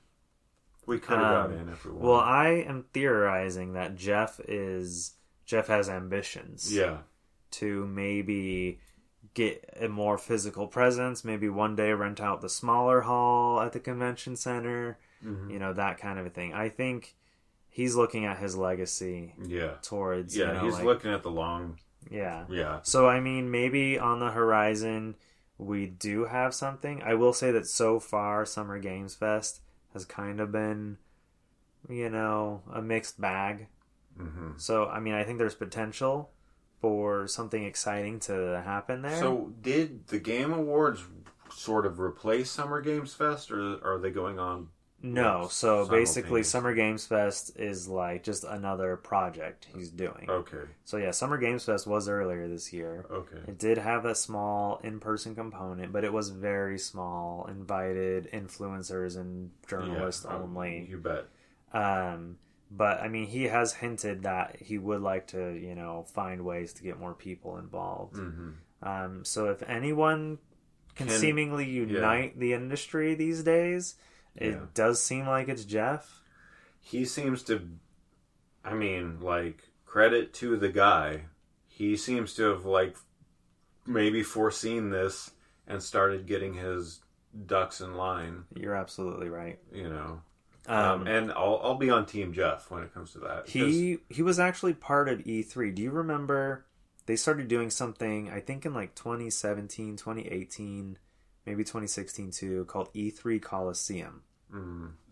It was over at LA Live in the Nokia Theater, the smaller Nokia Theater. Which is now the what? I think it's called the Novo or something like that. Yeah. And they would do like live interviews with like famous devs, and there'd be like Hollywood people there too, like conversations. I don't remember. Creators. You said EA Coliseum? E3 Coliseum. Right, E3. So it was like an official thing that he was doing with E3. Right. And then it was either in 2018 or 2019 that he stopped, and they had announced that they had like split ways with each other. Like, is this the thing that our friend got into with Microsoft? He got like a free Xbox or something? No. What Microsoft had a thing called FanFest that happened prior to E3. Okay. So this was just there's so many events going on. Yeah, I know. There's so much happening during E3. Yeah. And that like goes back to the like insanity and just like magical, just crazy off-site meetups at bars with certain developers and publishers and stuff, and looking at games and stuff. I remember going to we're about to get into our memories here. I'm sorry. Let's jump into some personal memories of E3. Now, before we talk about us actually attending the show, and we've kind of already touched on it prior, but I mean, we used to read about E3, from the late 90s to the early 2000s. E3, I mean, they were just these little square images in magazines. Yeah, they were. And it's like you would pore over them, look at every little dot on the page. Oh, you would go buy magazines at the store that you weren't subscribed to just for the E3 issue. Yeah. Or you'd go to Barnes & Noble and flip through them all. And not spend any money. That's what you would do. But, they would... I didn't have money to buy every magazine. But then I noticed some magazines, they'd put them in, like, those poly bags. Mm-hmm. So you had to buy them. Yeah. And those poly bags had, like, E3 printed on them and stuff. Yeah, so it's like, oh, man. I remember... Well, do you remember the... I think it was it Game Pro? Yeah, something like that. It was like one of the big magazines that wasn't Game Informer. I think it was Game Pro. Yeah. They did a special when Twilight Princess was coming out. They did a special issue where the poly bag was completely black and it just had a gold Triforce on it. Yeah. And it just said like Game Pro on it. Yeah. And I remember I was obsessed with it. I bought two. One to keep sealed and then one to actually open up and read. Right. That's some good foresight on your young part. Yeah. Because I also had help because my grandpa at the time, I don't know if he was still working there, but he used to work for a magazine distribution company. And so as a kid, I would get like all kinds of cool magazines and stuff brought home to me. I know. You were spoiled, so. It was free. They were old magazines that were getting trashed, basically. Spoiled for free. Yeah, okay. But so those early days, so if you went like us, went to middle school from like 2000 to 2003, this was, at least from our perspective, the golden time. Yeah. Like if you subscribed to Nintendo Power, every June you got that June issue. It was like half the magazine was E3, photos from E3, interviews from E3. I mean, even in the next issue. Yeah, the next issue too. It would be like 2 issues long. It would just spill out. And I remember, and you remember, because we would meet up in high school in 2004 and discuss. Yeah. Like this. Did you hear about this? Did you see this? And it was it was magic. Yeah. It was magic, and. The Nintendo Power editors and writers and stuff would have interviews with different developers of different big games. And just the envy you would have for the people that could attend. It was like, this is where you felt like Bill and Ted. Like, you wanted to, like, this is where you wanted to be. Yeah. And this is where you were at. And you were just idolizing. So what we're going to talk about, because we had such envy for the show, and that we wanted to go, for the people that attended, and because we wanted to go, we decided that we were going to sneak in to E3. Yeah. So post high school, you had moved away, but you came back down to Southern California to visit for the first time since you moved, I believe. Back in 2009. 2009. And we decided... I think we had timed your visit. Yeah, we did. With E3, with the intention of going down there. We did. You're right. I'm glad you brought that up. I'll also add that I was halfway... Wait, no, was it halfway? Yeah, I was halfway through college at this time, going to school for game design. Yeah. So this was a big, this is where my headspace was at. Yeah. You know. So we drive down to LA to the convention center, find somewhere to park our car. I think I remember we parked a few blocks away because it was just like $5 as opposed to like 20 or something like that. It was because there was no public. Yeah. And this was the year that I think one of the Battlefield games was like the big banner. No, dude. No? I think it was Brutal Legend. Well, remember they have two halls that have banners on them. Oh, yeah, you're right. There's the South Hall and there's the West Hall. I remember Brutal Legend being up there. I remember they had the Ghostbuster. I think the Ghostbuster video game from Activision was coming out. Because they had the freaking Ghostbusters car. Yeah, they had the Ecto-1 on display out front. That was down the street a little bit, wasn't it? That was in front of the West Hall. Oh, right. The South Hall is the one that's right on the street. The West Hall is the one that's next to Staples Center. You got to kind of walk. You got to go into... I mean, we wrote about this, right? Or did we? No, we didn't have the Bit Beacon yet. That's right. So this was, we got photos from it. There's some embarrassing photos of me. Oh, yeah. I mean, same. Yeah. But when we say we snuck in, we worked up the courage to not just take pictures with the stuff outside. Mm-hmm. We said, we're going to go in. I worked up the courage. I'm going to take credit because I remember how reluctant you were. Well, you did not want. I don't want my name on some list. Right? I don't. Yeah, and you were. So I just started walking. I just started walking through the doors. See, I don't remember this. I'm glad you do. I do remember this. You bet your ass I remember this. I walked right through the doors because you were, there were security people standing around. I don't know if they were security or just they had radios. Convention center staff. They had radios, whatever they were. Yeah. And they were intimidating enough. You were intimidated. I walked just through the doors, and once inside the main lobby. Yeah, this was the West Hall we were in. Yeah, West Hall. The stairs were painted with Final Fantasy 13. Oh, no, that was the South Hall then. Okay. That was the South Hall. You may be right. Yeah. The South Hall were the ones that were... Outside, I was taking, some photos with little... The minions, right? No, they were Rabbids. Oh, they were Rabbids. That's right. I always get minions and Rabbids. Yeah, I know. They're the same they're thing the same in my head. damn thing. You know what's crazy? They really are. Rabbids came first. Yeah. And then minions are just a clone. Yeah, of Rabbids. That's crazy. There is the same behavior. Yeah, the gibberish language. The whole concept is the same. Yeah. I don't know how Ubisoft never sued DreamWorks. Yeah. Maybe DreamWorks is paying Ubisoft. But maybe. We don't know about it. Yeah. But anyways, so we got inside. The stairs were painted. Illumination, not DreamWorks. Yeah. Okay, my bad. I want to be accurate. All right. The stairs were painted with Final Fantasy 13, the whole title art. They were painted white, and you're we got in the lobby. You finally followed me in after I already went in. Well, I saw you'd made it, so I was like, all right. So you're okay. If Rick can make it, I can make it. And then you're like, oh man, this is crazy. Yeah. This is crazy. We thought we were in. Yeah, we were in. I mean, okay, so if you don't know the LA Convention Center, you go through the outside doors, you go up the stairs, and then there's another set of doors.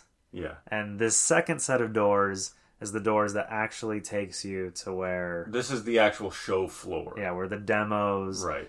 Where they're checking your badge. But I believe that we were in a place where we weren't supposed to. You're right. At this point. There was no intention for the public to be in there. Right, correct. And there were vendors, and there were some demos. And there was some stuff in that area. In that basic lobby. Along with a lot of art and illustrations and big posters, etc. on the walls. And the merch booth. And the merch booth. Yes. So those were mostly down the hallways, around the hall, And we did buy some stuff. We bought merch. We bought merch. That's proof that we got in. God, I don't know. I have a photo of me wearing my E3 2009 shirt, but I have no idea where that shirt is. We should mention that the shirts were mostly like really cringy, like gamer humor. Well, they had the basic logo shirts and stuff with, the one that's above the right breast and the one that was like the full E3. It's got like the E3 and the old school E3 with the yellow E and the red 3 or whatever. Like juxtaposed. Juxtaposed also.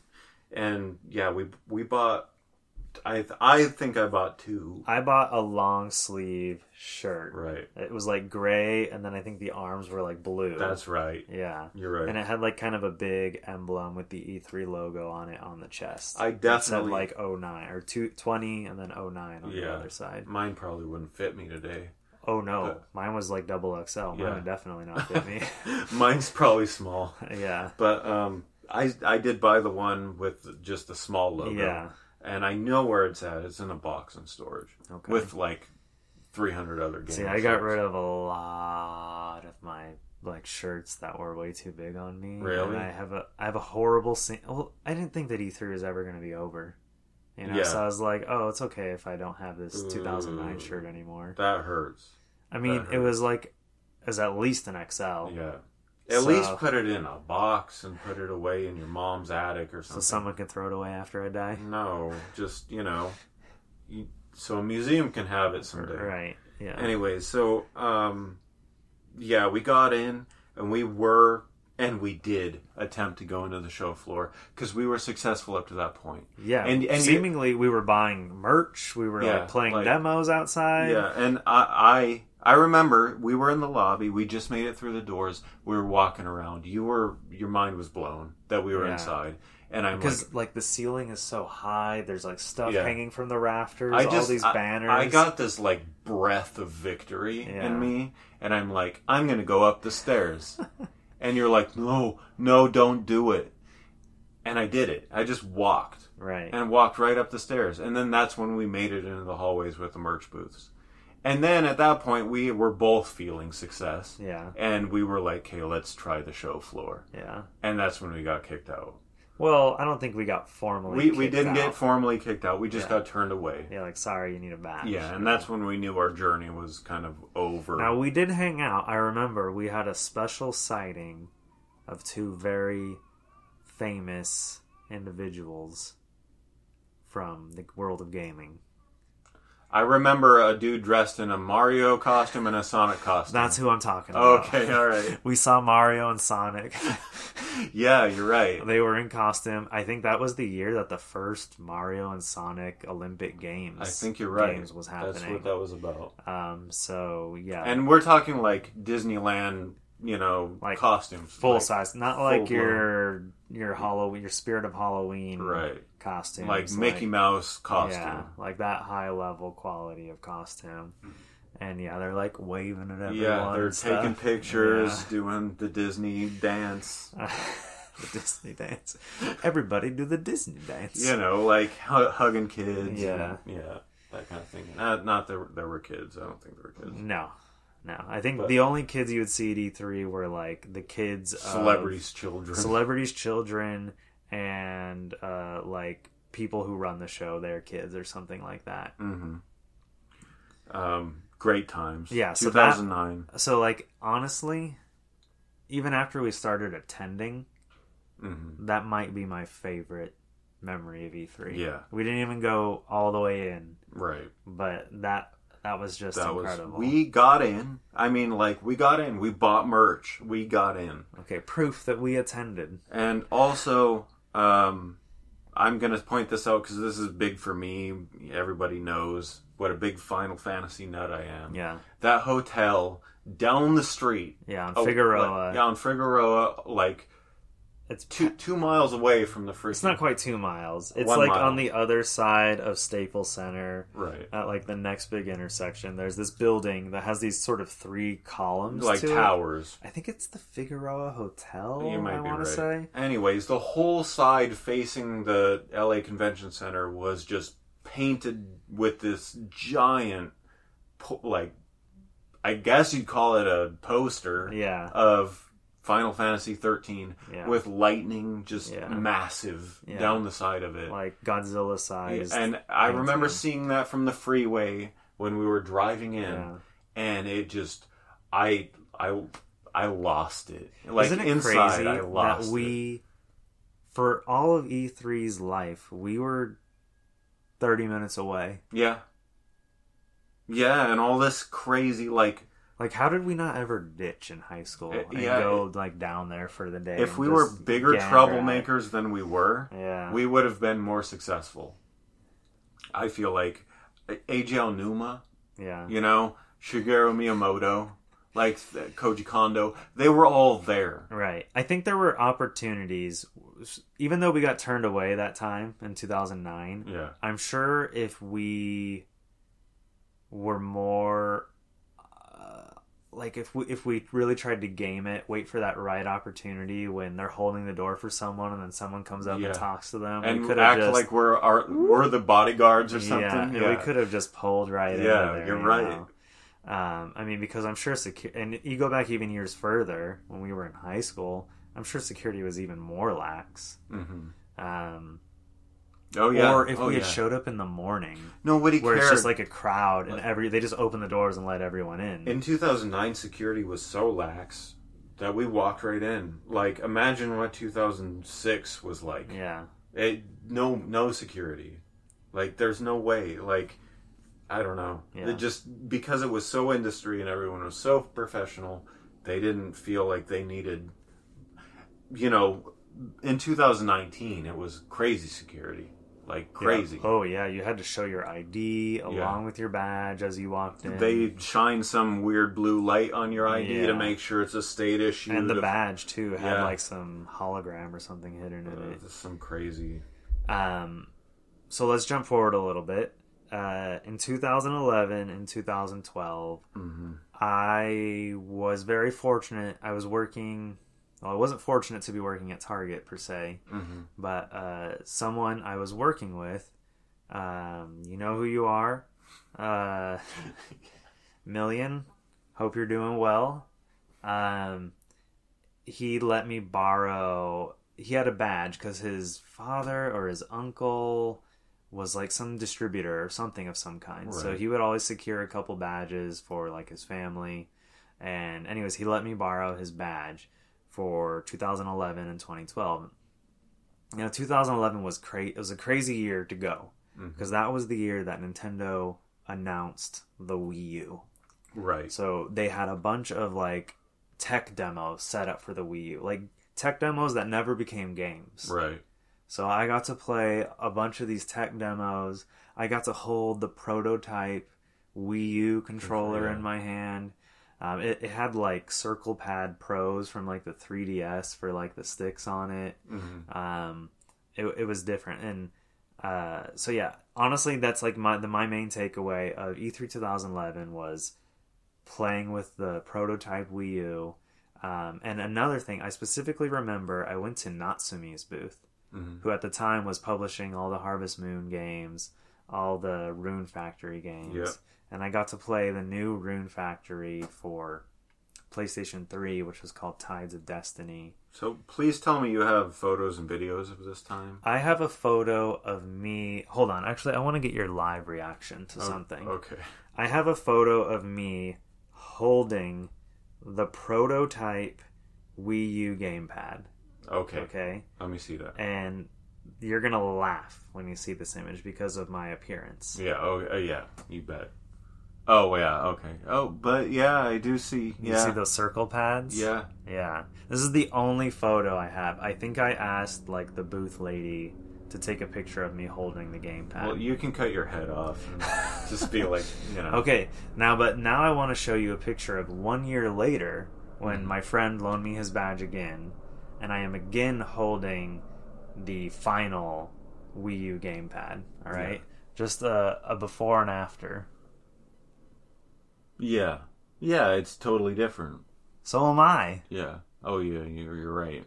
You evolved with the Wii U. Isn't that great? Yeah. You should be super proud. I love these two images back to back. Like, Yeah, like I don't know. I'm obsessed with looking at them back to back. Something I think the Wii U is your spirit console, man. Yeah, but yeah, the most unsuccessful Nintendo console aside from the Virtual Boy. Yeah, exactly. But yeah, you can see the different tech demo stations in the back, and this is where they had that tech demo for Zelda, where it was like you were inside this cathedral and like Goma was like walking around, and like you don't get to control the demo at all. All the Wii U gamepad did was like change the perspective of the camera in the game, not physically. Yeah, right. So like it's running on hardware. It's got this very like Twilight Princess realistic look to it, and so people were looking at this tech demo. I was like, this is what the next Zelda's gonna look like, right? And then we end up getting Twilight Princess. No, we get Skyward Sword. Oh, right. Or Skyward Sword had some. Skyward Sword came out. It was toon shaded. Skyward Sword was toon shaded, and that came out in 2011. That's right. So this was what people thought Skyward Sword, or not? Sorry, Breath of the Wild would look like. Oh, okay. Yeah, that like they're gonna go away from the cartoon look and go to a realistic look. Wrong. They ended up somewhere. Not quite as it's still toon shaded. It is, but it's not as cartoony as real time lighting. Yeah. So, and I think honestly, it's better that way. I would rather have a stylistic looking Zelda game. It makes it more timeless that way. So my favorite art style for Zelda is Twilight Princess. Really? Yeah. I like Twilight Princess a lot. I know that game. There was so much hype for that game. Yeah. Because it took so long. Yeah. To come out. Like, it kept getting, like, these years-long delays. Yeah. Speaking of Twilight Princess, there was actually an E3 exclusive cartridge for demo. The Nintendo DS. Nintendo DS. And all it did was play the trailer. Yeah, it just was the trailer. I looked it up on eBay. Hundreds and hundreds I found it, yeah. It's like $20,000. It's like... Yeah, I if I remember, maybe $2,000 I could see. I don't think 20. I think that this was complete in box. Right, it has a little it had the sleeve that like the Metroid Prime First Hunt sleeve kind of came in. There's also a manual. Yeah, there is also some kind of insert. Yeah, that must have been E3 2006 or something like that. 6. Yeah. So yeah, in 2011, 2012, I got to attend. It was really fun. 2012, the Wii U. Again, all I can really remember about 2012 is I went to the Nintendo booth. They were demoing all the Nintendo Land games, which was that pre-built software that came with the Wii U. Yep. And they would give you a little badge holder that you could clip to your badge. And as you played each of the different demos for the games featured in Nintendo Land, you would get like a special pin. And you could like put it into the badge holder, and then at the end you would have like a complete collection of all the pins. So I've got that somewhere, buried in my box that'll go to a museum someday, or so I'm told. Right. And then I also remember Spyro the Skylanders amiibo like things were coming out. They predate amiibo, and I went and played the demo, and I got this chrome Spyro figure. Like they gave like E3 exclusive, you can only get this here. Yeah, I remember this. And I ended up selling it for $100 on eBay because I was a broke Target / college Imagine student. That now. Maybe worth more, maybe worth less, because Skylanders crashed hard. Yeah. Gotcha. But then yeah. In 2015, Richard has a game. Yeah. Richard has a studio. Ravenheart has a game. Sorry, Ravenheart, excuse me. So in May 10th, 2015, I started development on Seraphim. 2014. That was 2014? Yeah. Okay, we go to E3 in 2015. That's right. Oh boy. It's going to be 10 years next year. Yeah, let's not think about that. All right. So, 2015, we got in under my studio. So we have badges that say our name, Studio Ravenheart. Yeah. Riff on this for a second, because I want to read something, but I want you to... So I started the game. I worked on the game. It was originally going to be mobile, iOS and Android, and then Taylor introduced me to PlayStation Mobile. Actually, you introduced me to PlayStation Mobile when I was working on a prior project. Right. So I was already familiar with that. And this was toward the end of PlayStation Mobile's development life cycle, but not quite announced or anything that PlayStation Mobile was falling, to the wayside. So my ambition was to release it on PlayStation Mobile, which I did, which was this whole, endeavor of mine. And then we ended up getting into E3 because we're now a game development studio, or I was. And, well, you had some support. Yeah. That's how I get in. Well, every game developer has some support. Right. So. Well, I mean, I'm just saying that, I was a member of the team. Right. Sure. You're wow. Executive witness. Executive witness. Okay. So I wrote this really touching tribute, in 2015. So here's my badge. Yep.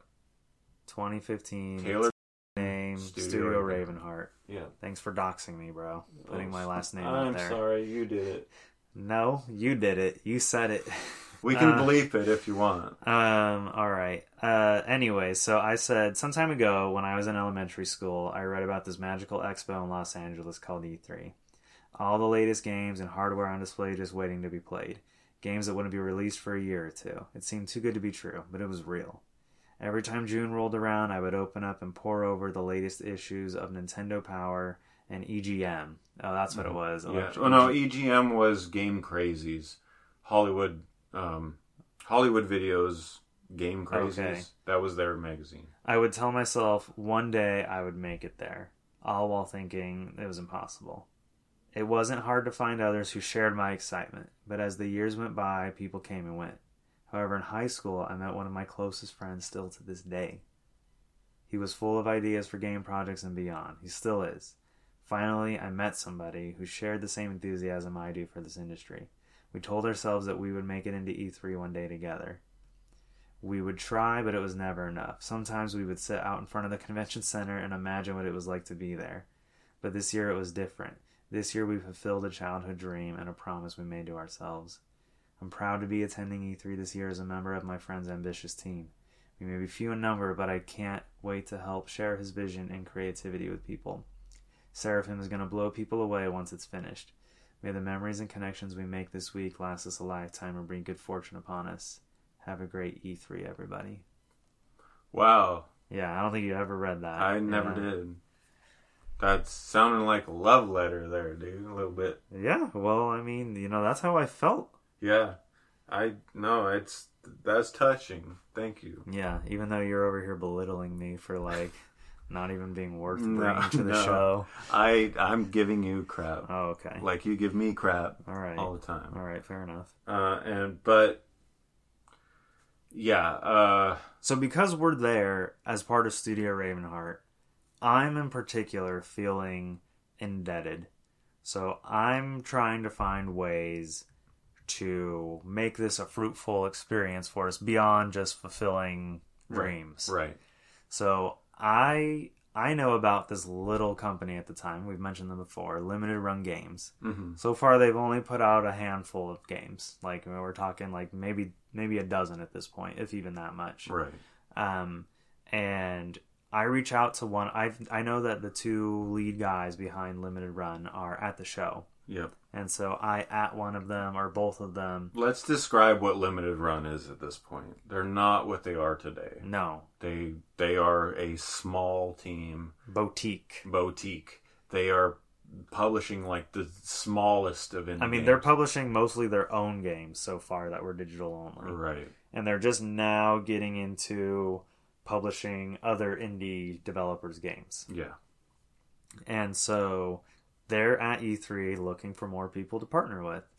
Mm-hmm. And so I reach out to them and I'm like, hey, can we get a meeting? And within 10 minutes, I got a reply. Sure, let's do it. And so we have this impromptu meeting with Douglas Bogart, who I believe is no longer involved with Limited Run. That's correct. I don't know what happened there. I know they were like the best of friends since like junior high. Yeah, I don't even know if it was a falling out at this point of the founders. It could have just been shareholders and stuff at this point because Limited Run's just exploded. Yeah, they sold out to Embracer. Yeah. So now Embracer. So they have a parent company. So that's what it was. Yeah. Yeah. Who knows? Maybe they were like, well, we only need one of you. Right. So I don't know what the arrangement was, but Douglas is no longer there. But at the time, he was there. Big shout out to Douglas. Yeah, I think, you know what? While nothing, unfortunately, ever came of the numerous meetings we had with Douglas over the years. Twice, at least, right? 3 times, at least. Twice at E3, and then once or twice at PlayStation Experience. Yeah, you're right. It was 3 meetings. He was always down to meet with us, hear us out, see the progress on the game, and, you know... I wish. He would express how much he loves us and believes in us. Yeah, there was a time he actually posted on Twitter, and he was like, "Hey, he said something to the effect of like, I'm really proud of these guys every year. They're trying to meet with me and stuff. Yeah, and my biggest memory is when he said it. I think this was at PSX. Mm-hmm. He said that I really like you guys. I really like your game." But the landscape is changing. Yeah. I mean, they were getting bigger, and unfortunately, the Vita was showing signs of Sony kind of wavering on support for it. Right. And the game wasn't far enough along to meet... I mean, the game got more and more ambitious. Yeah, it did. Well, it was because of Limited Run that I was given the incentive to turn it into a console game. Right. And while that initially meant just taking my infinite level and turning it into 24 levels, meetings with you think about another publisher. Our meeting with Limited Run almost in a way doomed Seraphim's chances of ever appearing on the Vita. I'm going to take responsibility. Okay. I'm going to take personal, accountability for my shortcomings and stuff. Because that was many years that I could have, done something to change that outcome. But, and part of that is just, me still being on my first game and not knowing what to do in certain situations. Yeah. And just also being human and losing ambition because of all of this, negative feedback and, just doom and gloom. But when I had pitched Seraphim as in that format, so Seraphim actually transformed 3 times, or had 3 stages. One was that infinite level. The second was the 24 stages that were based on that infinite level. And the third was what it is now. Yeah. And that came about by pitching it to East Asia Soft and them telling me, no, this is too basic. Right. You had to have something more. Yeah. So now it's a masterpiece and still is. And I'm actually resuming after my 2-year hiatus. I'm starting work again on January 4th. January 4th. What's special about the 4th? Oh, I'm returning from Las Vegas. Okay, gotcha. Yeah. That's right. Being real. Being transparent with everyone. Yes. Rick's going to Vegas, going to win a bunch of money, quit his job. Keep it 100. So, yeah, you've heard. This is breaking news. Yeah, in a way, yeah. I mean, not that anyone's paying attention. I've made a lot of empty promises. And I've, skirted my, release date and my deadlines. Yeah. I mean, I'm sure there are people who have been who followed Seraphim's development, especially in the Twitter space. Yeah. Who were, really looking forward to Seraphim. And then just those dates kept getting pushed back. Those, milestones never came. It's hard to latch on to something like that and have faith in it. And I understand that better than anyone. So, what do? This goes back almost to the No Man's Sky guys. Mm-hmm. In the face of, doubt and disbelief. You go offline. Yeah. That's what you do. You go offline and you finish it. And then you come back. And then you come back online when you really have something. Yeah. And that's that's my plan. That's exactly my plan.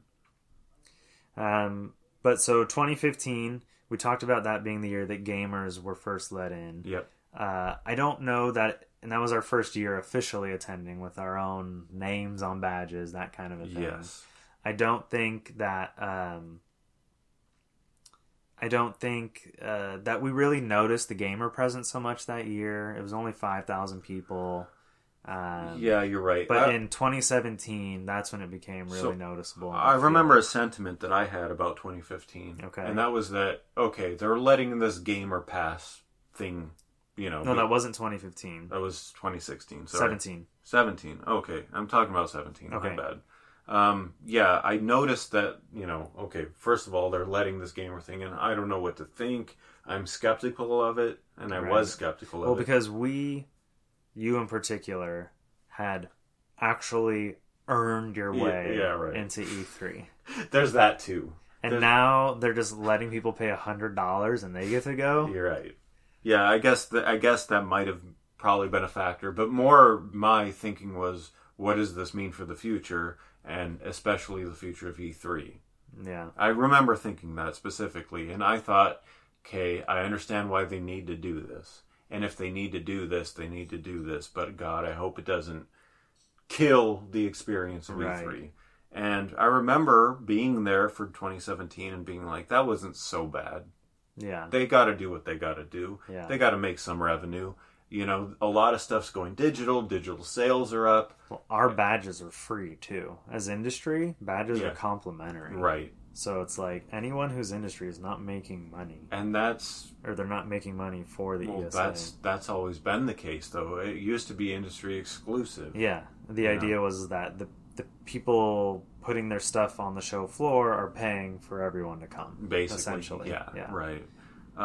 So they, for what, with just the disappearance of magazines and the, rise of the internet and them just not having the same results that they used to have from putting on E3, they needed to bring in the gamers and let them pay $200 or $100 or whatever for their gamer badges. Yeah. And I'm like, okay, that sucks. But if they need to do it, I'd rather have an E3 than not have an E3. Yeah. And I remember... Where are we now? We right, don't have an E3 anymore. Right. But I remember being there in 2017, specifically 2017, and being like, that wasn't so bad. Yeah. And was that the year that they gave him day 3? Like day 3 was the gamer day? I think 2018, the first 2 days, the first 3 hours were industry only, and then gamers could come in. Mm-hmm. And then day 3 was gamers could come in immediately with everyone else. That's right. You're right. So they gave them a day and a half at the end. I think I usually only attended the first 2 days. Mm-hmm. I think I was kind of like, I can't drive out to LA for a third time in a row, you know? Yeah. I think there were some years you did go all 3 days. There but were. Usually I only did the first 2 days because I'd mostly done everything I needed to do or wanted to do at that point. Right. Yeah. 2017. I will say these years kind of blend together a little bit. They really do, same. Yeah. And I'm having a hard time with that. But I will say 2017 was a good year. Yeah. That might be the last time that I say it was. Oh, we should talk about 2015. We got to go to a party, an after party. Yeah. That was 2015, right? Yeah, that was the Chartboost. Chartboost. So if you don't know what Chartboost is, I'll explain. They're a mobile platform for ads, mobile ads, and they have their own API that you integrate into your mobile game to display interstitial ads as well as banner ads. And originally, Seraphim was a mobile game. Yeah, and incorporated Chartboost as well as AdMob and maybe someone else. So your representative at Chartboost reached out to you and said, "Hey, you going to E3?" I was invited, and you're like, "Yeah." So I met him at the Marriott. Okay. I had a drink with him at the he reached out to me and said, "I want to meet with you personally." And we had a one-on-one meeting at the bar at the Marriott. And after that, we had an after party at a secret bowling alley. There's a bowling alley in LA Live. Yeah. I can't remember what it's called. I think it's like upstairs of like a restaurant or something like that. It's above the restaurants, kind of near where the theater is. But I felt, man, the feeling of being on a business meeting. Yeah. I got to go to that with you. You were at the Marriott with me? Not at the Marriott. I was at the bowling alley. The bowling thing, yeah. I'm just talking about like the lunch thing. That just, for me, in my situation, that felt like, oh man, I've made it. Yeah. I have in business meetings at E3, even though it was Chartboost. Right. Still. I mean, we had met with Limited Run that year. Yeah. You met with Chartboost. I mean, like, that was like I remember I had my briefcase and like I felt big, man. I felt like I'm doing the right thing. Yeah, and you were. But let's talk about this party real quick, because I think it's the only real example of a true invite-only E3 party that we went to. We had that Mad Cats thing or something. Yeah, that was bad. No, we don't talk about that. That was junk. We went to some sussy. Yeah, I keep getting invited to that though. I think that's. Oh yeah, I unsubscribed from that. I was like, I don't need to go to that anymore. I went once and that was rough. Like they expected people to start dancing. It was like so awkward. Is this hype thing? Yeah, it wasn't even game related. Okay, so let's talk about the Chartboost party though. Yeah, open bar, open food. Yeah. There's merch, we got Chartboost t-shirts, water bottles. Got handed this stuff, at the door, like a goodie bag. At the door, you go. Yeah. I think I still have the Chartboost. It was like it had Chartboost in green. I wore my Chartboost shirt this week. I wear it like at least once a month. That's hilarious. Yeah. Just because the memory. And then at the bowling alley, I remember like our rep talking business with us, what the plan is. Oh, we got this great new thing, it's gonna make you a lot of money. Yeah. And I mean, well, we had just had a meeting with Limited Run. Yeah, and I think we kind of knew that we were like phasing out the mobile initiative, but we're like, we're still gonna go to this party. Yeah. Oh yeah. That's crazy. Who's your rep's name? Let's give a shout out to your rep. I don't remember his name. Oh, okay. I can look back in emails from R.I.P. to Chartboost rep. Right. No, they're still around. I know Chartboost is around. Yeah. I wonder if that guy's still there. Yeah, I don't know. Probably. John. His business card said what? Evangelist. Oh, that's right. Yeah, they called him a Chartboost evangelist. Yeah. Basically a sales rep. Right. Yeah. But that's cool. Yeah. I like that style. So yeah, that was fun. I remember they had some fried cheese thing specifically that I remember touching the bowling balls and people were touching the bowling balls and the food with I don't remember the same that. Hands. I remember the female bartender who was serving me drinks. I don't. Yeah, I do. Okay. But I do remember being at the bowling alley. There was two segments. There was the bar area, and then eventually we moved over to the bowling. The whole party kind of just moved into the bowling alley. Yeah. There was a lounge with the bar, and then we went down the steps into the bowling alley. I remember being at the lane though, and talking to the guy next to me who was younger than me, and I'm like, "So what do you do?" And he explained to me that he just repurposes mobile games. Basically, reskins, etc. Is this where this connection came from? No. I know what you're thinking, and no. Oh, okay. We're not going to talk about that? In another episode. Okay, we'll talk about that someday. This other younger guy, I think he was a Middle Eastern immigrant, but fascinating to hear him do what he does, because that was a new concept to me at the time. I think it's just churn out a new game. Just replacing game assets with stuff on the asset stores, purchased art assets, and that's what he does. And he implements Chartboost, and that's why he's at the party. And he apparently makes a good living doing it. I think the mobile game landscape has changed where maybe that's not really viable. Yeah. I mean, and I think the app stores caught on to like that game churning.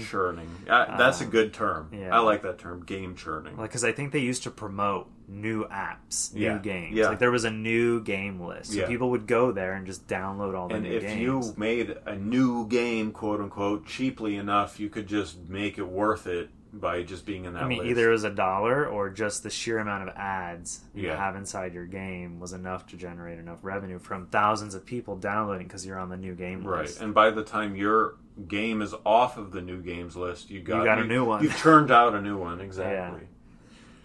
That was really cool to go to that party. This was a really special time for games. Like this era, we had PlayStation Experience, we had E3, and just numerous other like side things going on. I mean, it was just an incredible time to be playing games in the industry, doing stuff. Yeah. Like there was just it really was the good old days right there.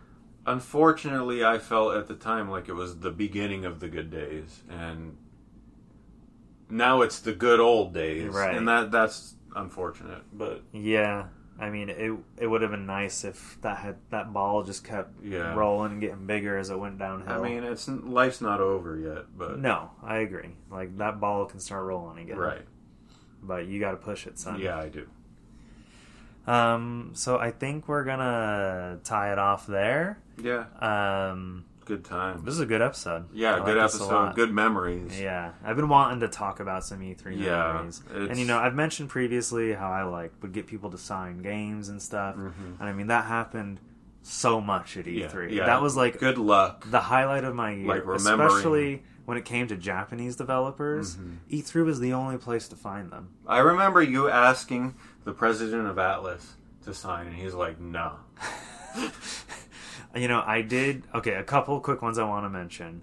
Chip Tanaka, who was the composer for, like, Metroid and a bunch of, Balloon Fight, a bunch of classic NES games. He would later go on to become the president of Creatures, Inc. Yeah. 1/3 of, like, the... That's crazy. Yeah, right? That's crazy. Yeah. You go from making music to being the president of Creatures, Inc. He retired from that role last year, I want to say. Mm-hmm. So he's like pretty much out of the industry now. Wow. He does still make original music though. Anyways, I bumped into him just walking in that like outdoor hallway where the food trucks and stuff were usually at. Mm-hmm. And I didn't have anything with me, but I was like, oh my god, Chip Tanaka? Yeah. I was like, because he has this like Mozart looking hair. Yeah, so it's like he's very recognizable. And so I just gave him my badge and he signed that for me. And I told him, I really like your new album. And so that was like really special to see him. One other one that was maybe a major highlight, I got the original Animal Crossing signed by the two creators of the series the same year. Mm-hmm. I had messaged, at the time, the director of the 3DS version of Animal Crossing, mm-hmm. Aya Kyogoku. I'm probably pronouncing her name wrong. I had I had sent her a tweet, and I was like, hey, would you be willing to meet me at E3 to sign my game? And she sent me a DM, mm-hmm. and she was like, she's like, where are you? Like, well, I was, like, inside the Nintendo booth on the first day of E3 2018 or 19, something like that. Mm-hmm. And I was like, I'm wearing this Donkey Kong-looking Hawaiian shirt. Yeah. And I'm like, I'm in the booth right now. And she not only showed up, but she brought with her the actual, like, co-creator of Animal Crossing. Wow. So I had them sign my 3DS copy, but that year I also happened to bring my GameCube one, the original Animal Crossing for GameCube, and he signed that for me too. And then later in the day, I saw the other co-creator. His name is Eguchi, or I want to say it's Eguchi, Eguchi, mm-hmm. and he was up high at the Nintendo booth. Yeah. But he was like looking out over the booth, and I was at the bottom of the booth, and I just held up my cover of the game and waved at him. Wow. And he noticed me, he smiled, and then he came down the like velvet staircase that was like roped off and signed it for me. That's a memory right there. Yeah. So those two are like some major highlights right there for me. Yeah. But we really do got to wrap this episode up. Yeah. We're doing really good on time. Yeah, good. But we're going to say goodbye, and we'll see you next week. End transmission.